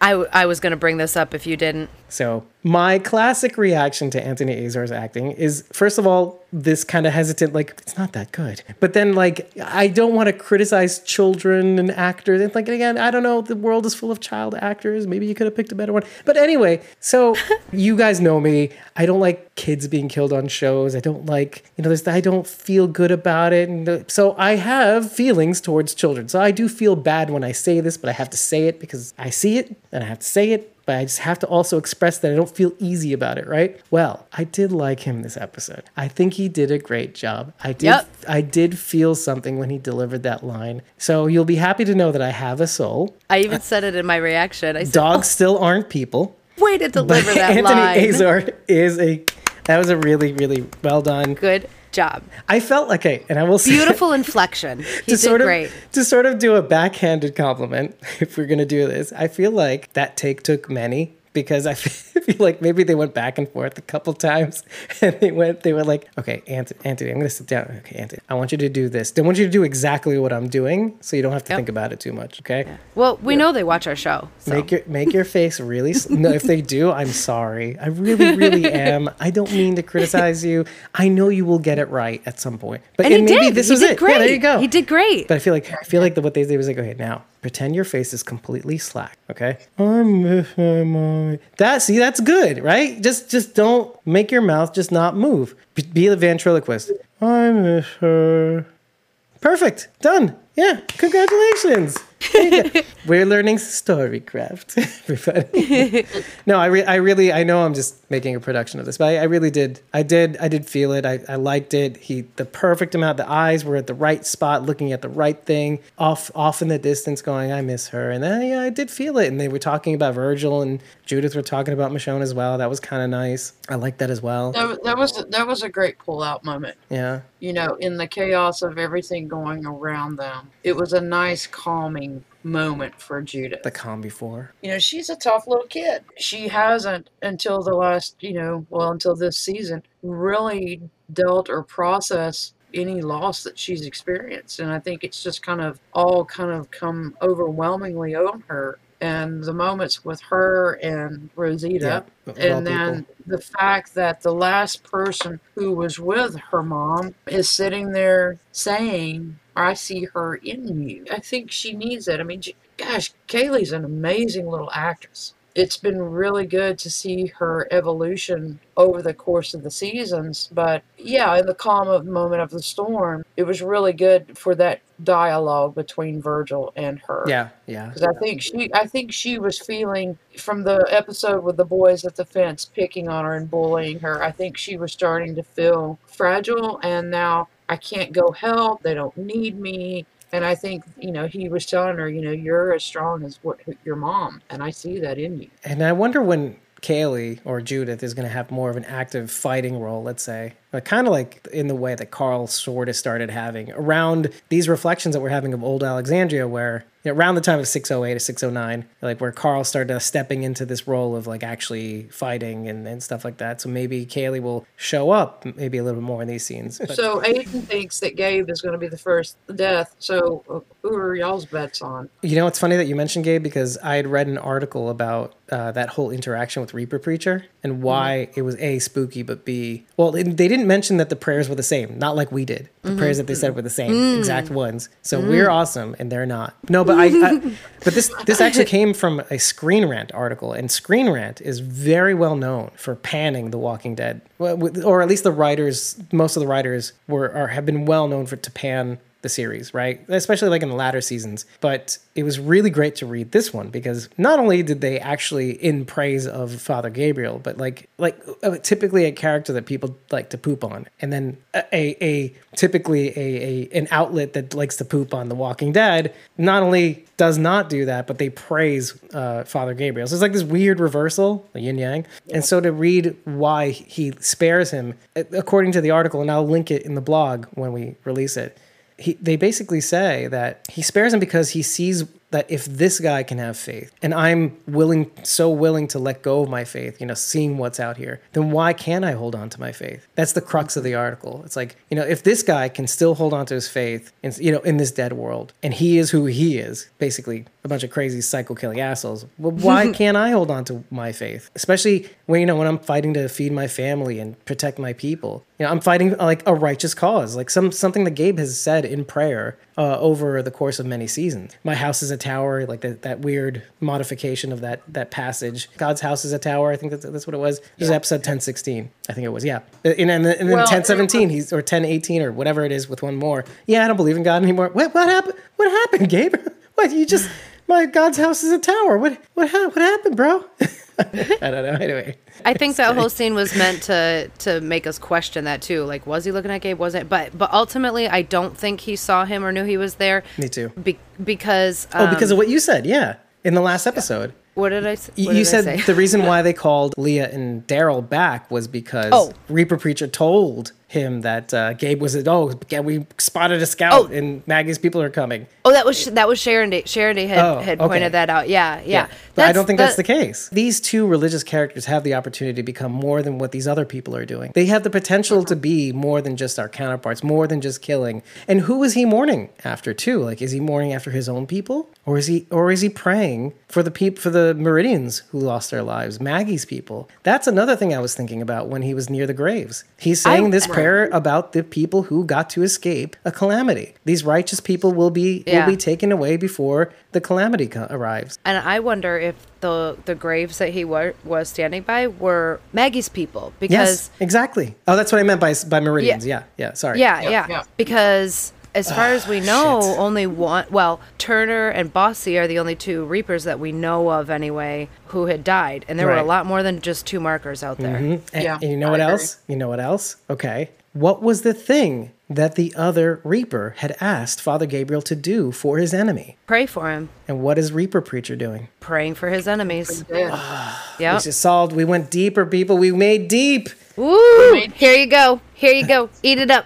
But you know what? That made me suddenly so sad, both for Father Gabriel and like for just the concept of like, if this guy can pray for my enemies, why couldn't I? Going back to one more, even if when he was telling the tale about the preacher, this charismatic preacher at the funeral, and he was saying, I don't know if I believe. It didn't matter if that man believed in that moment. He did it because he wanted to comfort these people, and he knew that he had the juice. He had the Jesus juice. But I mean, he's saying it doesn't matter if you believe. Doing this work says something about you. What you are willing to impart on the world is what you want the world to reflect back into the world, essentially. So, and this has been my philosophy for the longest time. I don't believe in karma for shit. I really don't.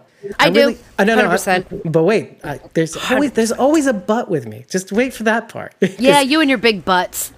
Yeah, my big butt cannot lie. And I'll tell you what my big butt says. My big butt says I don't believe in karma because I don't believe that you ought to receive good things if you put good out in the world. I do, though, believe that good things are like ripples. And ripples in ponds, and there are reeds, and then there are lily pads, and there are frogs, and that, with enough ripples in the world, you can change things. And I do believe when you see a smile from others, you tend to want to smile. Also, when you see somebody yawn, you tend to want to yawn, right? So I do think what you put out in the world if enough people see that smile and enough people, do the things, that other people might pick that cool thing up and do the things too. Now that doesn't mean people won't do shit. See, I'm not falling. See, it has to be a real one. But if other people do the shit, I've been yawning. but if they do good, other people might do good. But if you don't do good, well, it lessens the chances, right? And when Gabe sees Reaper Preacher doing unto others, his enemies, Pope's enemies, when he gives them that comfort or that prayer for the afterlife, I hope these people were righteous and that they escaped the calamity. It gets Gabe to think, like, oh, what was I? What am I doing? What did I become? But that does set him up to be the first one to die. Because kind of what they're saying in the chat. Some of them, or actually, they were saying Negan. Actually, I saw that. Yeah, but Aiden said Gabe, and it does set him up because now he's had this enlightenment. He's going to go back to that faith, and I think that sets him up to be the first one to go. I don't think Negan's going to die as soon as everybody's expecting, because he has still been going back and forth filming down there. Maybe he's directing. You don't know. We have seen Seth everywhere. Seth and Aaron are everywhere, and they're everywhere without mask, and they're hugging. And that gives me pause for thought, because the studios are so strict on them that just makes me concerned of where they're at right now. Oh, I see what you're saying. So, okay, fair enough. Listen, but we always have to give the disclaimer that none of that means anything. In fact, That's true. Just so you all know, they are currently filming principal photography for episode 16. They're closing out the second trimester. I like what Sharon Day's saying in the chat. Rosita was having a dream that Abe died, but what if it's Gabe, not Abe? You got the wrong Abe. Right, exactly. Maybe it's because of his faith that he's not going to be as quick to kill, but he was up there awful trigger happy with that sniper rifle. Well, that's kind of what I'm saying too. Like, what's to become of eager trigger face? Well, first of all, the smile on his face when he found it was great. I know, right? Oh my god! Because I love what this character's become a little bit. I'll admit, when people go Clear Morgan, like, oh, I want to see Clear Morgan again, I go, what are you? Sadistic? What is wrong with you? Like, you want to see a man suffer? Okay. But then I'm like, okay, Gabe hasn't been through that, so I'll be like, okay, when I see Gabe break a little bit of bad, I'm like, all right, I can go for a little bit more of that. Okay, until it becomes a problem, mentally speaking. And it is sort of becoming a problem. Like, I don't know. It's one thing to kind of protect your people and be eager about it. And, by God's house is a tower, all that, whatever. It's great. But until it starts becoming a problem, like, oh, am I doing the right things? Am I not giving people a chance? I mentioned this at the beginning of this episode, how I like how we got to focus basically on one and a half of the events. Like, mainly we stuck with the Reapers subplot. And then we went sort of back to Alexandria, keeping it very slim, no Commonwealth whatsoever, which kind of like leaves the field open for when we return. We'll probably hit the Commonwealth first, because that'll piss everybody off, kind of leaving us on a pseudo cliffhanger about the Watcha. What is that going to do? And is it going to turn our group into Swiss Maggie take one cheese? to the dome? We don't know.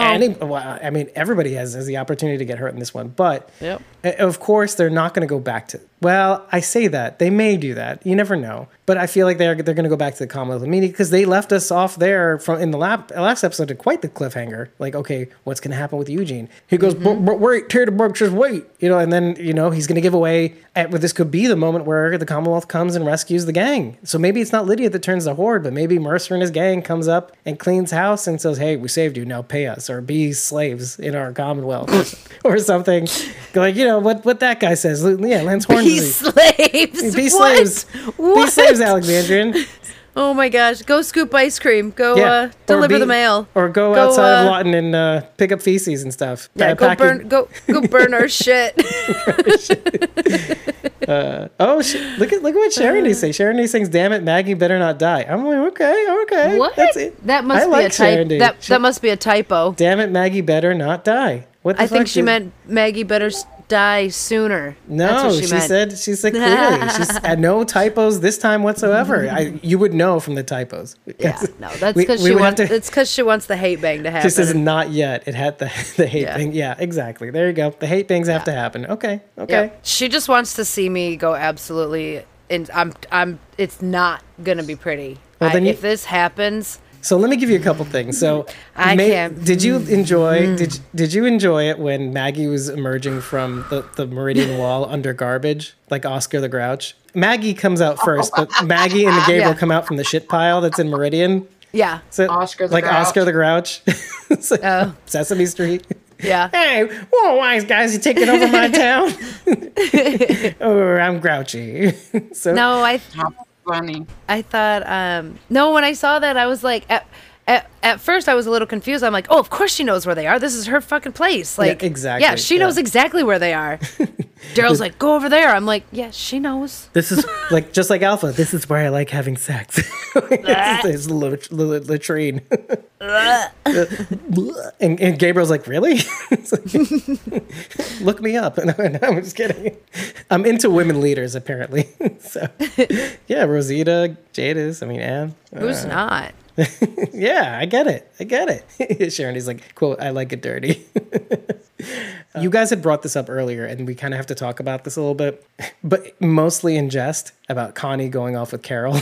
Okay. However, wasn't it kind of sweet? Taking out a little bit moment, another port in the storm where Connie says, hey, can I go with Carol? I'd like to go with Carol. She doesn't offer. She says, I'm going with Carol. I'm going with Carol, yeah. And Carol having her little moment going, like, it's almost like that instant, like, she's touched by it. Like, you felt that, right? You felt that she, like, that spirit of relief glossing over Yes, her eyes in the form of When tears. Connie's like, I'm going with Carol. Either that or she's going to push Carol off the windmill. I don't know. Okay, well, let's talk about that. She can try. I don't I think did so. though. I heard what you're talking about though, That Dave. feeling of kinda like- when Connie said I want to. Yeah, said I'm gonna go with Carol, and Carol said thank you. Like it, she Yeah. was like, oh, yeah. I But definitely you heard could it feel in it her in voice. her eyes. Her eyes kind of did the kind of like, like welling up with tears. It's kind of cool. Yeah, and it was. I hope and it keeps going too, because I wonder if more is going to come out of this, or if this is all they make of it. It's like, okay, this silent acknowledgement that no, Carol, it's not your fault. And what's funny It's not your is, fault. Connie and Kelly have basically forgiven Carol for what happened. Magna seems to be the only one that's still kind of Yeah. bitchy about it, Yeah. and holding on. Well, And I don't blame her here's the either. thing. Here's the thing. I think Magna's more upset with herself and projecting onto Carol. Yeah, that's what I said. Yeah. kind of that survivor's guilt kind of thing I got out. Absolutely. And I didn't have That Connie with neurosis me. of like, it's not, it can't be my fault. It can't be my fault, because if it is, then I have to hate myself. And Yeah, and Well, it- she it does. Yeah, I think she does. but I think she's trying to avoid that by putting it onto somebody else. She's like, Well, first yeah, of all, she you took doesn't my want any, sister. she doesn't want anyone else to blame her for what happened. She blames herself. She doesn't want anyone else to blame her, so she's putting it all on Carol. Yeah. or You- like a you little made bit at it- least, you like made it happen. enough. Enough, You made it enough, happen. enough. Yeah. Yeah, because you don't see her being like nasty to Carol. She's like, No. If you could, Carol, please, could you not take Kelly? Could you Yeah. not? Yeah,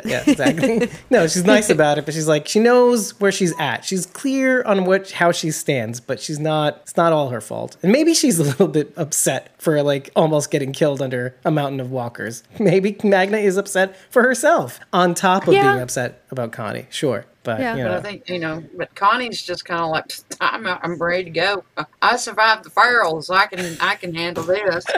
I can handle Carol. I survived the furrows. I can handle Carol. I can handle this. That's right. These folks are dead. The other ones were crazy as Yeah. alive. Yeah. And trying to eat me. Yeah, I would be okay if they kind of silently glossed over at this point. I'd be okay. I'd like it if they went into it a little bit more, because this might not be over yet. This whole Carol chapter of how she could have gotten Connie killed and Magna killed and maybe even Kelly for looking for them killed. I don't know. Do you think having that moment between Connie and Carol will kind of tie it in a That's what I'm saying. kind of tie a bow on it and I'm not end sure. end the whole thing? I'm not sure. I only say this. Okay, I'm glad you pushed me on this, because I'm not sure, because in light of the fact this is the final season, maybe we want to start moving on and putting other narratives up front rather than this. And it would be nice to see. Look, it's nice to kind of have a continuation. Like, I like seeing these little threads play out throughout. I love that about some series, where that little tiny thread that you just kind of have to keep your eye on while these big things are going on around it. I'm okay with that, but then I can easily see, okay, let's make a little bit more room for all this story we want to cram in for season. I'm fine with that. I'm fine with that. Not to mention it's the last one, so we want to Right. use every single minute exactly how we want to see it. You know what I mean? Like you can't waste a minute in the last season. As the poet said, ain't nobody got time for that. That's right. Ain't nobody got time for that. Right. And now we're playing a clip. And I think Aiden says, I think Magna forgives her. She gives her that hug in 1103. She just doesn't want Kelly getting her hopes up because it looks more and more unlikely. Right. But here we are, which is great. It's great. And maybe we can close that book. It might get used again. It might bring up again. We did see flashes of PTSD in Connie's eyes, when it came to the Farrells. Oh, yeah. So that part might not be over. Carol may still feel a little bit responsible for that. Who knows? It may even affect her relationship with Daryl somewhere along the way. Who knows? Does Connie not know what happened to the last person that ventured out with Carol? That's the joke, isn't it? Yeah. But think people can change, right? Maggie? But it wasn't even Carol's fault. It's just like being with Carol is bad luck. You risk your life. Yeah, because Carol has plot armor and nobody else does, so Right. don't stand next to her outside. Don't stand too close to me. Well, I had to play the whole verse. Sorry. One of the things we said in this episode, and we've been doing for the last couple episodes, is that information that pops up here makes us think about prior episodes. And one thing I kind of need to revisit just before we go, I think we're about to, Elijah. Okay, first of all, I feel bad for him. He's not having a good day. No, he's not. But I wonder now. There's two things I wonder now. One, was he a Reaper? I'm thinking not. I'm feeling thinking not. Right? After all of this. Agreed. However, there's that one little tooth that needs to be pulled. And it's something that he says in the last episode, which is, and him, save that guy for me. Or the one. Save that one. Save that one. He's mine.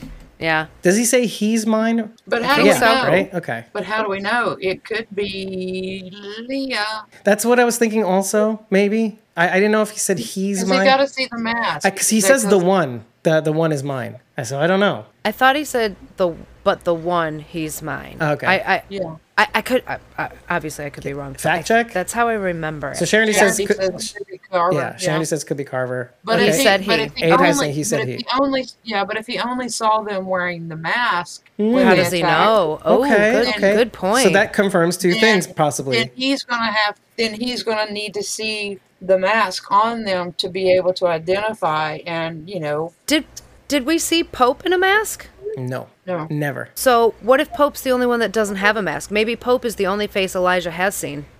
Well, maybe it's just the mask. Maybe he just needs to see them wearing the mask, and if he sees them wearing the mask, he will be able to identify who that one Who was. that he The is. specific mask. And- Okay, maybe Right. he's looking for a specific mask. I see. Yeah. Right. And as That's what I'm stories thinking. go, I mean, they're not going to kill the one that he's referring Yeah. to, obviously, right? I mean, and if so, what's the point of even bringing it up? And then I thought of maybe it doesn't matter because could not Elijah's story represent a mini version of All Out War? They kill us, we kill them, revenge on top of revenge. And then could Elijah be the means by which it gets Maggie herself, after not wanting to stop with Negan, to stop with Leah and the Reapers, which is a very interesting close on a long open book that never finished. Meaning, Maggie at the end of season 8, for some people who missed it, I don't know why you wouldn't, when Rick decided, hey, let's jail him, let's not kill him, Maggie went apeshit. And it suddenly shook us all because like she'd been holding it together for so long. She hadn't alluded to the fact that, yeah, we're going to kill him, right? Yeah, we're going to kill him, right? No, we're going to kill him, right? Oh, boy, we're going to kill him. Rick, his plan was always to kill him himself, obviously. Yeah. Which is what he promised to do. And then he decided not to. Maggie flips out, and he's left in jail. And then they have the little plot at the end of season 8, going into season 4 of Fear the Walking Dead. And then nothing happens from that. She leaves the show, etc. In season 9, somehow, whatever.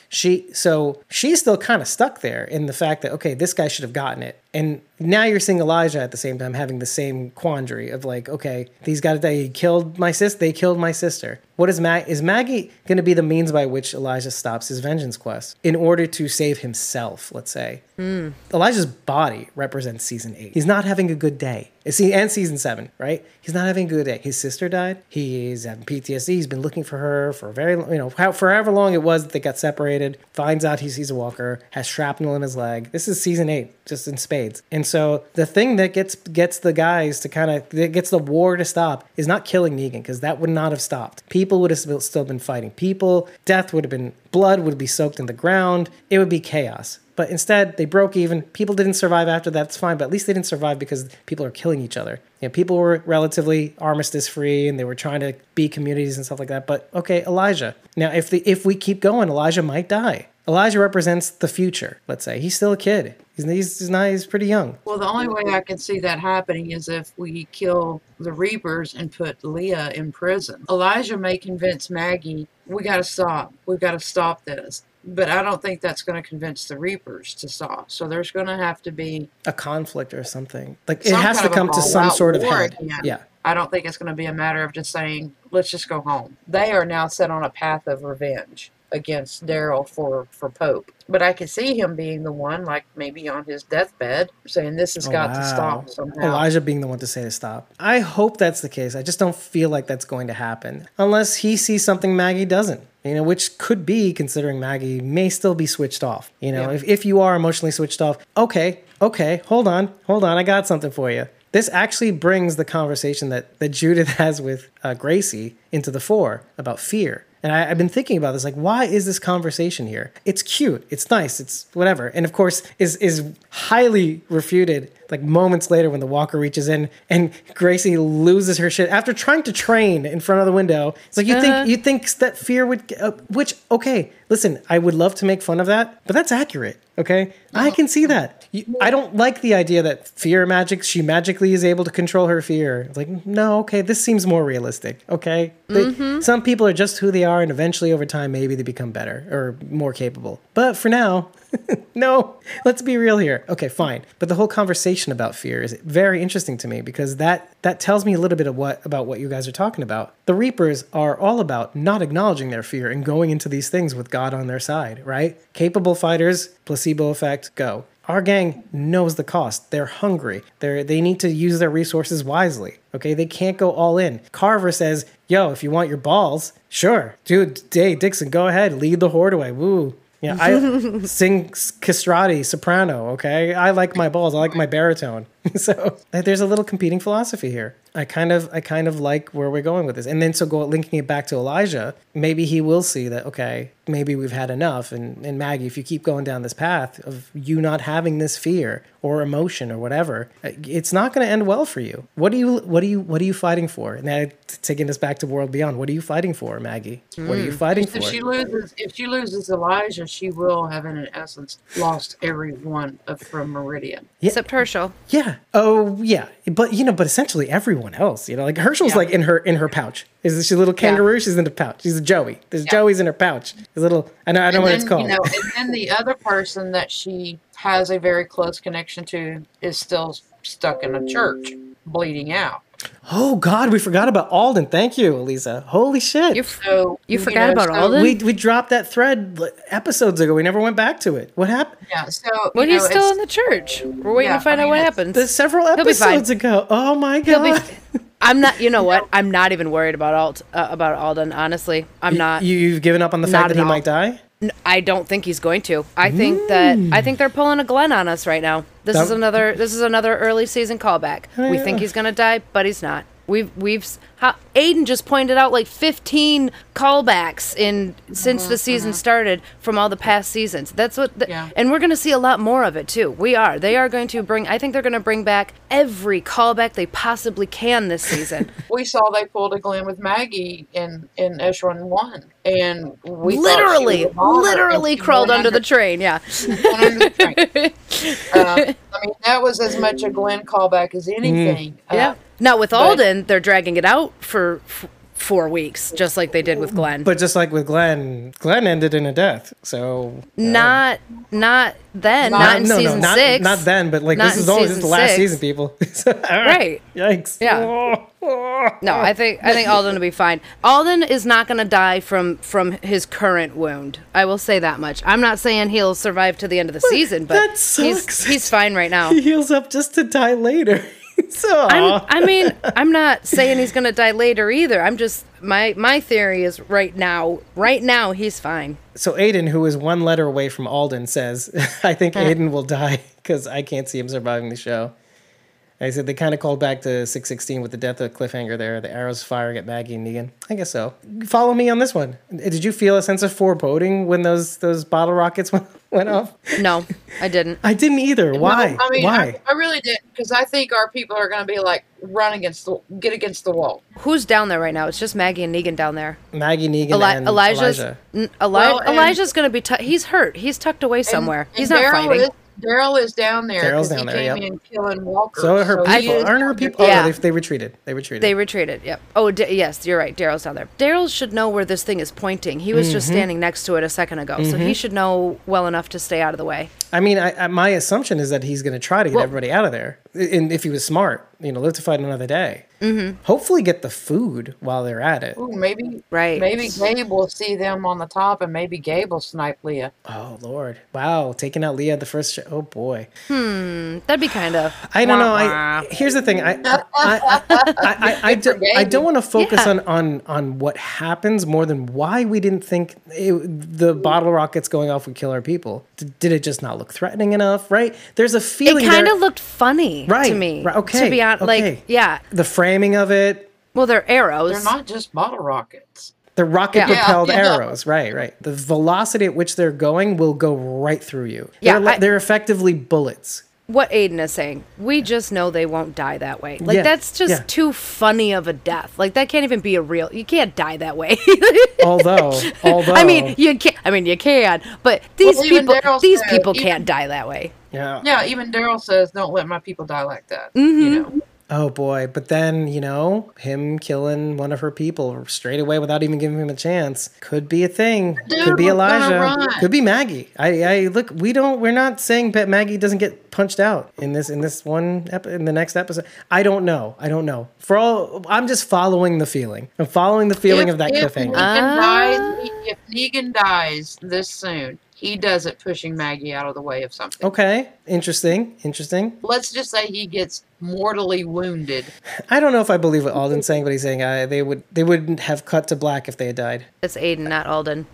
Same difference. You're all Walker chum. I was just reading that too, and then I thought, 616. Remember 616? Yeah, they cut to black then too. Mm-hmm. Right. Well, only after the hit happened too.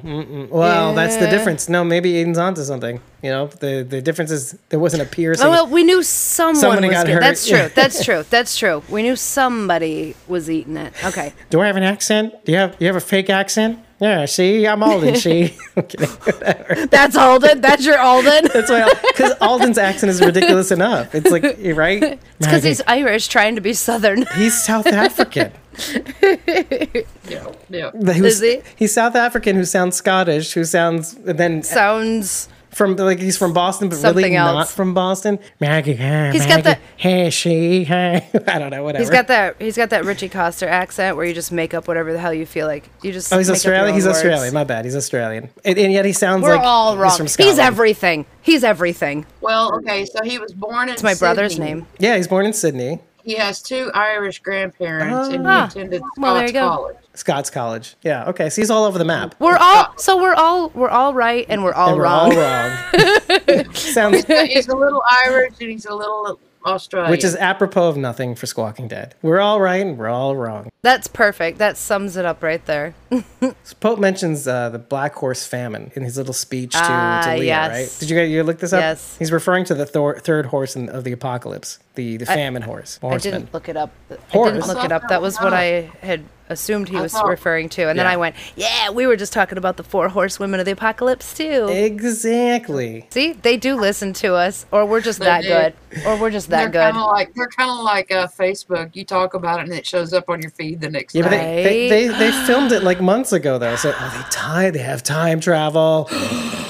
What's pretty cool about the third horse that I keep calling it a horse. The third horse is very pretty. No, the third horseman is in charge of so he's obviously in charge of who gets what and counting how much they have and inflating the price. But part of that involves scales, the scales of justice. He is handed the scales of justice by which to judge how much one gets over the other, what price is set for whom because of the famine. So when he's saying this, he's saying that we are on the side of the righteous, or he's saying it comes for us all. But if it comes for us all, we must be righteous. I like his little, like his devotion. But the other thing I liked about Pope is that they kind of clarified in this episode is that with as much as he's spiraling and still clinging on to the old ways, because again, Pope is a product of a previous era. He's a product of contemporary warfare, a person who's stuck in conflict. What's clear is that he doesn't know how to fight this war where you can weaponize whisperers. He doesn't know how to fight a war where it's not about property, it's not about oil, or it's not about trying to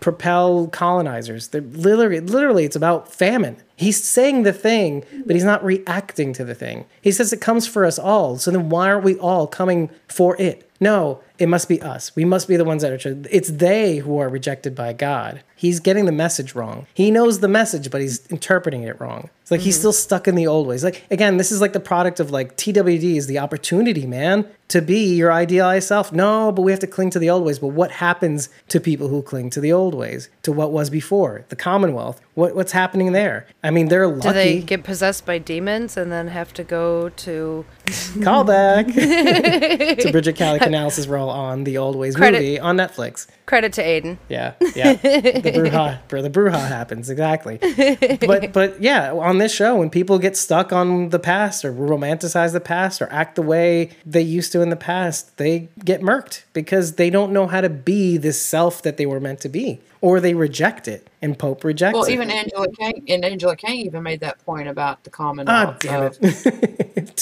She's chicken jibs. Because she said, they have created this world as it was, but how much of the old world do we really want to hold? Right. They tried to build back a world that was not meant to be. Was it that good? Right. Yeah. Resurrected, let's say. Yeah. Well, and then that goes to Pope as well, because Pope is resurrecting or resembling the world in which there was conflict. They were sent across countries to quell down riots and put down armistices or create chaos, right? To create things by which they could unseat the enemy. But where is the enemy? Why is Maggie... Again, we go back to the initial question. Why is Maggie marked? And so I want to answer that question because I almost feel as though it doesn't matter. I mean, it does matter, but it doesn't matter. Because I think Pope's raison d'etre is that I have to have an enemy. Otherwise, what's going to happen? If I have a moment of calm, what's going to happen? We don't need to know why Pope marked Maggie. I mean, it's there. You just... I want to know. I still want to know. We got to know. I want to know. We know. I don't think we're gonna. That's the thing. I don't think we're gonna know. Not in any meaningful way that isn't already kind of apparent. I think this, whatever it was, sparked this entire... That is what caused all of this. I would like to know. I want to know why we're doing all of this. I mean, we knew why Negan went after them. We knew why Alpha went after them. Mm-hmm. I want to know. And the governor. We even knew why the governor went after him. Yeah. Angela Kang, if you're watching this, damn it, the people have spoken. We want to know. No, it's up to us. No, we have to we have to do it. I'm contending, and this is the way it's going to be, and I don't think they're going to bring this up again necessarily, unless they do it by way of Leah. Mm-hmm. I really do think that he did this because that's all he knows. He needs an enemy. This was his enemy, and it wasn't enough to take their settlement. We have to kill them all. Maggie, I would have killed you all. Take no survivors. This is the going too far. This is the okay, you did the thing. And this is a conversation that you and I had. Yeah, you not only have to take their shit, you got to kill them all, because this way they can't come back. The show is going to show the cost of that. And it's showing you now. I almost wonder if maybe Maggie did take out a few of the Reapers, and that's why Pope marked her. That I would like to know, because you almost feel like there has to be a reason. But then I wonder if there really is one. Maybe it was like a real son that she took out or something. Well, now I'm wondering if some of those grave markers that Mencia, I don't know how to say, whatever. Hopefully we hear it at some point. The graves that he's praying over, maybe those were Reapers that Maggie killed. before the conflict. Maybe. Or during the conflict, yeah. To Aiden's point, Angela Kang's podcast is going to sound like this. I'm Angela Kang, and this is a podcast pulverizing episodes of Squawking Dead. Sometimes they make you laugh, sometimes they make you cry, and sometimes they make Dave go cuckoo bananas. I said cuckoo bananas, not insane, because cuckoo bananas is something Dave says, because I'm in charge here. I'm in charge here, Aiden, goddammit. And he's clearly gone cuckoo bananas. Yeah. Oh. Oops. Sharon D, if you're hashtag Team Leah, I'm hashtag Team Dakota. Ooh, snap, crackle, pop. I'm not getting involved here, even though I like everything Rachel's saying right now. She knows I'm kidding. Does she? Because, if you say the wrong thing, she'll get a little stuck on that one thing. She'll be like, I'll never forget when you said you were Team Dakota. Yeah.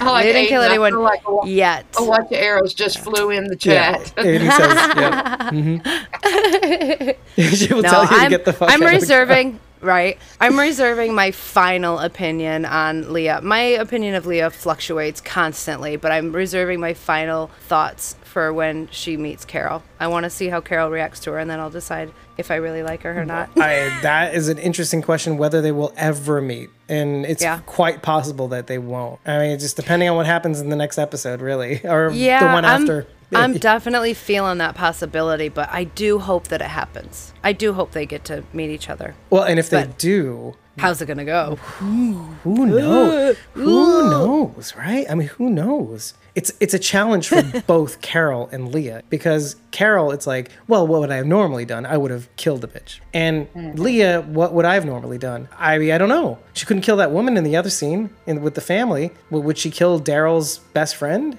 I mean, we're not even sure she knows about Carol. Is Carver the Carol in this scenario, right? If you're thinking about in terms of, right? So friendships, and we don't even know messy.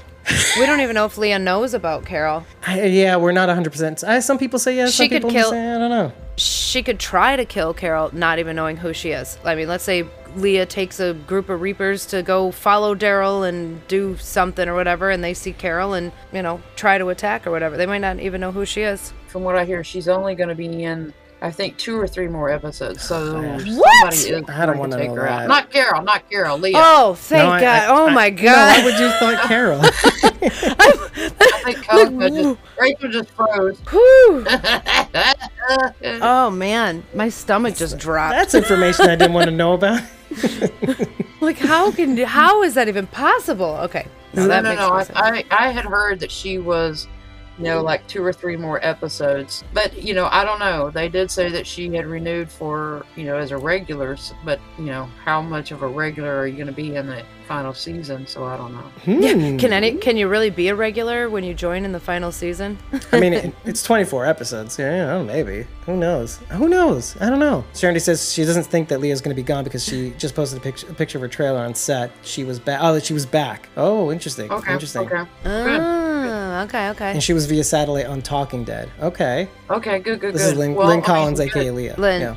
Okay. Maybe all her people will die, and she'll be like, kind of like Maggie in a way. Yeah, sure. I need to come over to the alt side and play now. Well, I can easily see, naturally you would think, okay, the Commonwealth comes in, wipes out all the Reapers. But I also kind of think, what if the Reapers are the means, like another side force that could be used to straighten out the Commonwealth a little bit, or put them on their haunches or something like that. And this is kind of why I kind of compared Leah to like this remixed version of Sherry and Andrea. Like, okay, what if we did Sherry right? What if we did Andrea even more right, or differently? Like, kind of balance them out and put them in this one person. And I feel like she could be used for something greater, and could be a better character on the show than in the comic, let's say.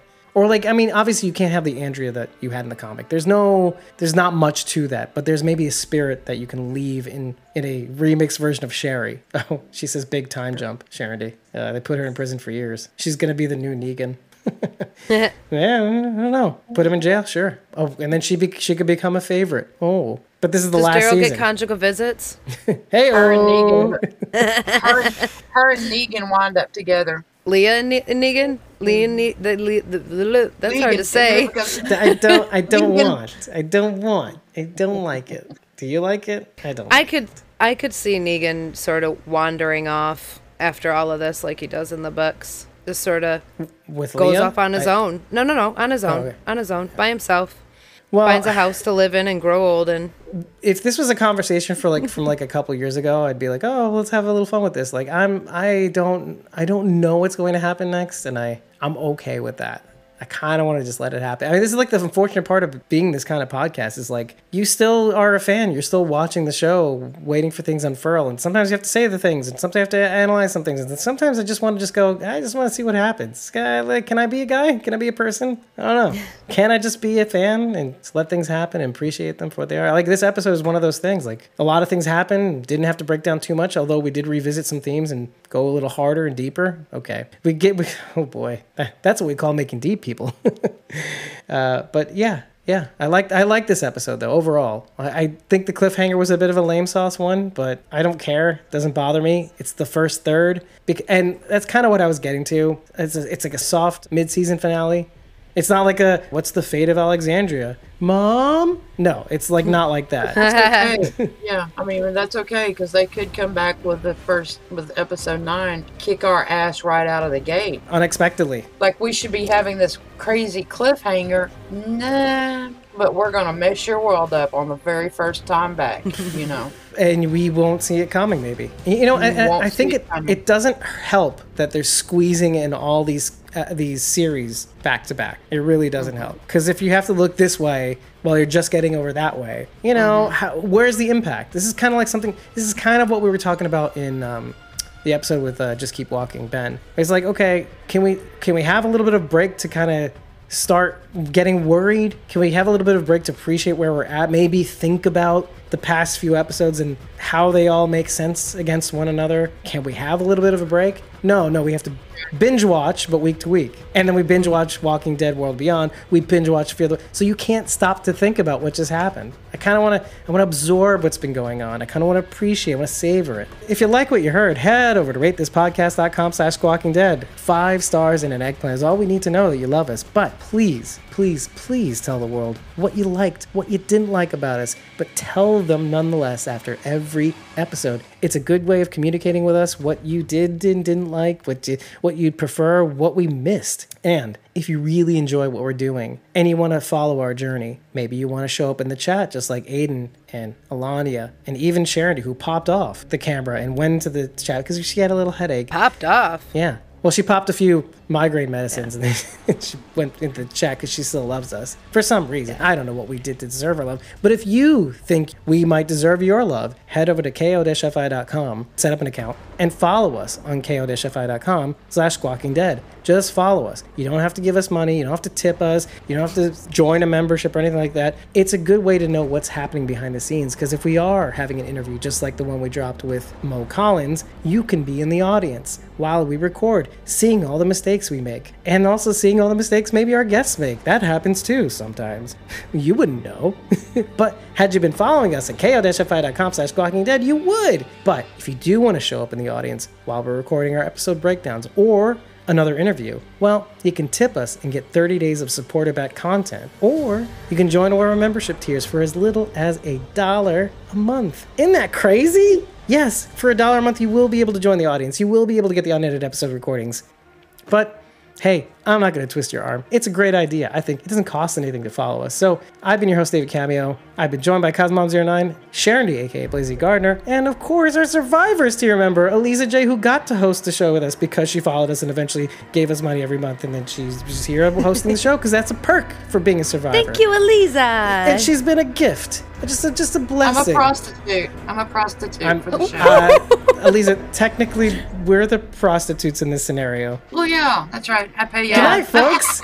Good night, folks. See you next time. You whore.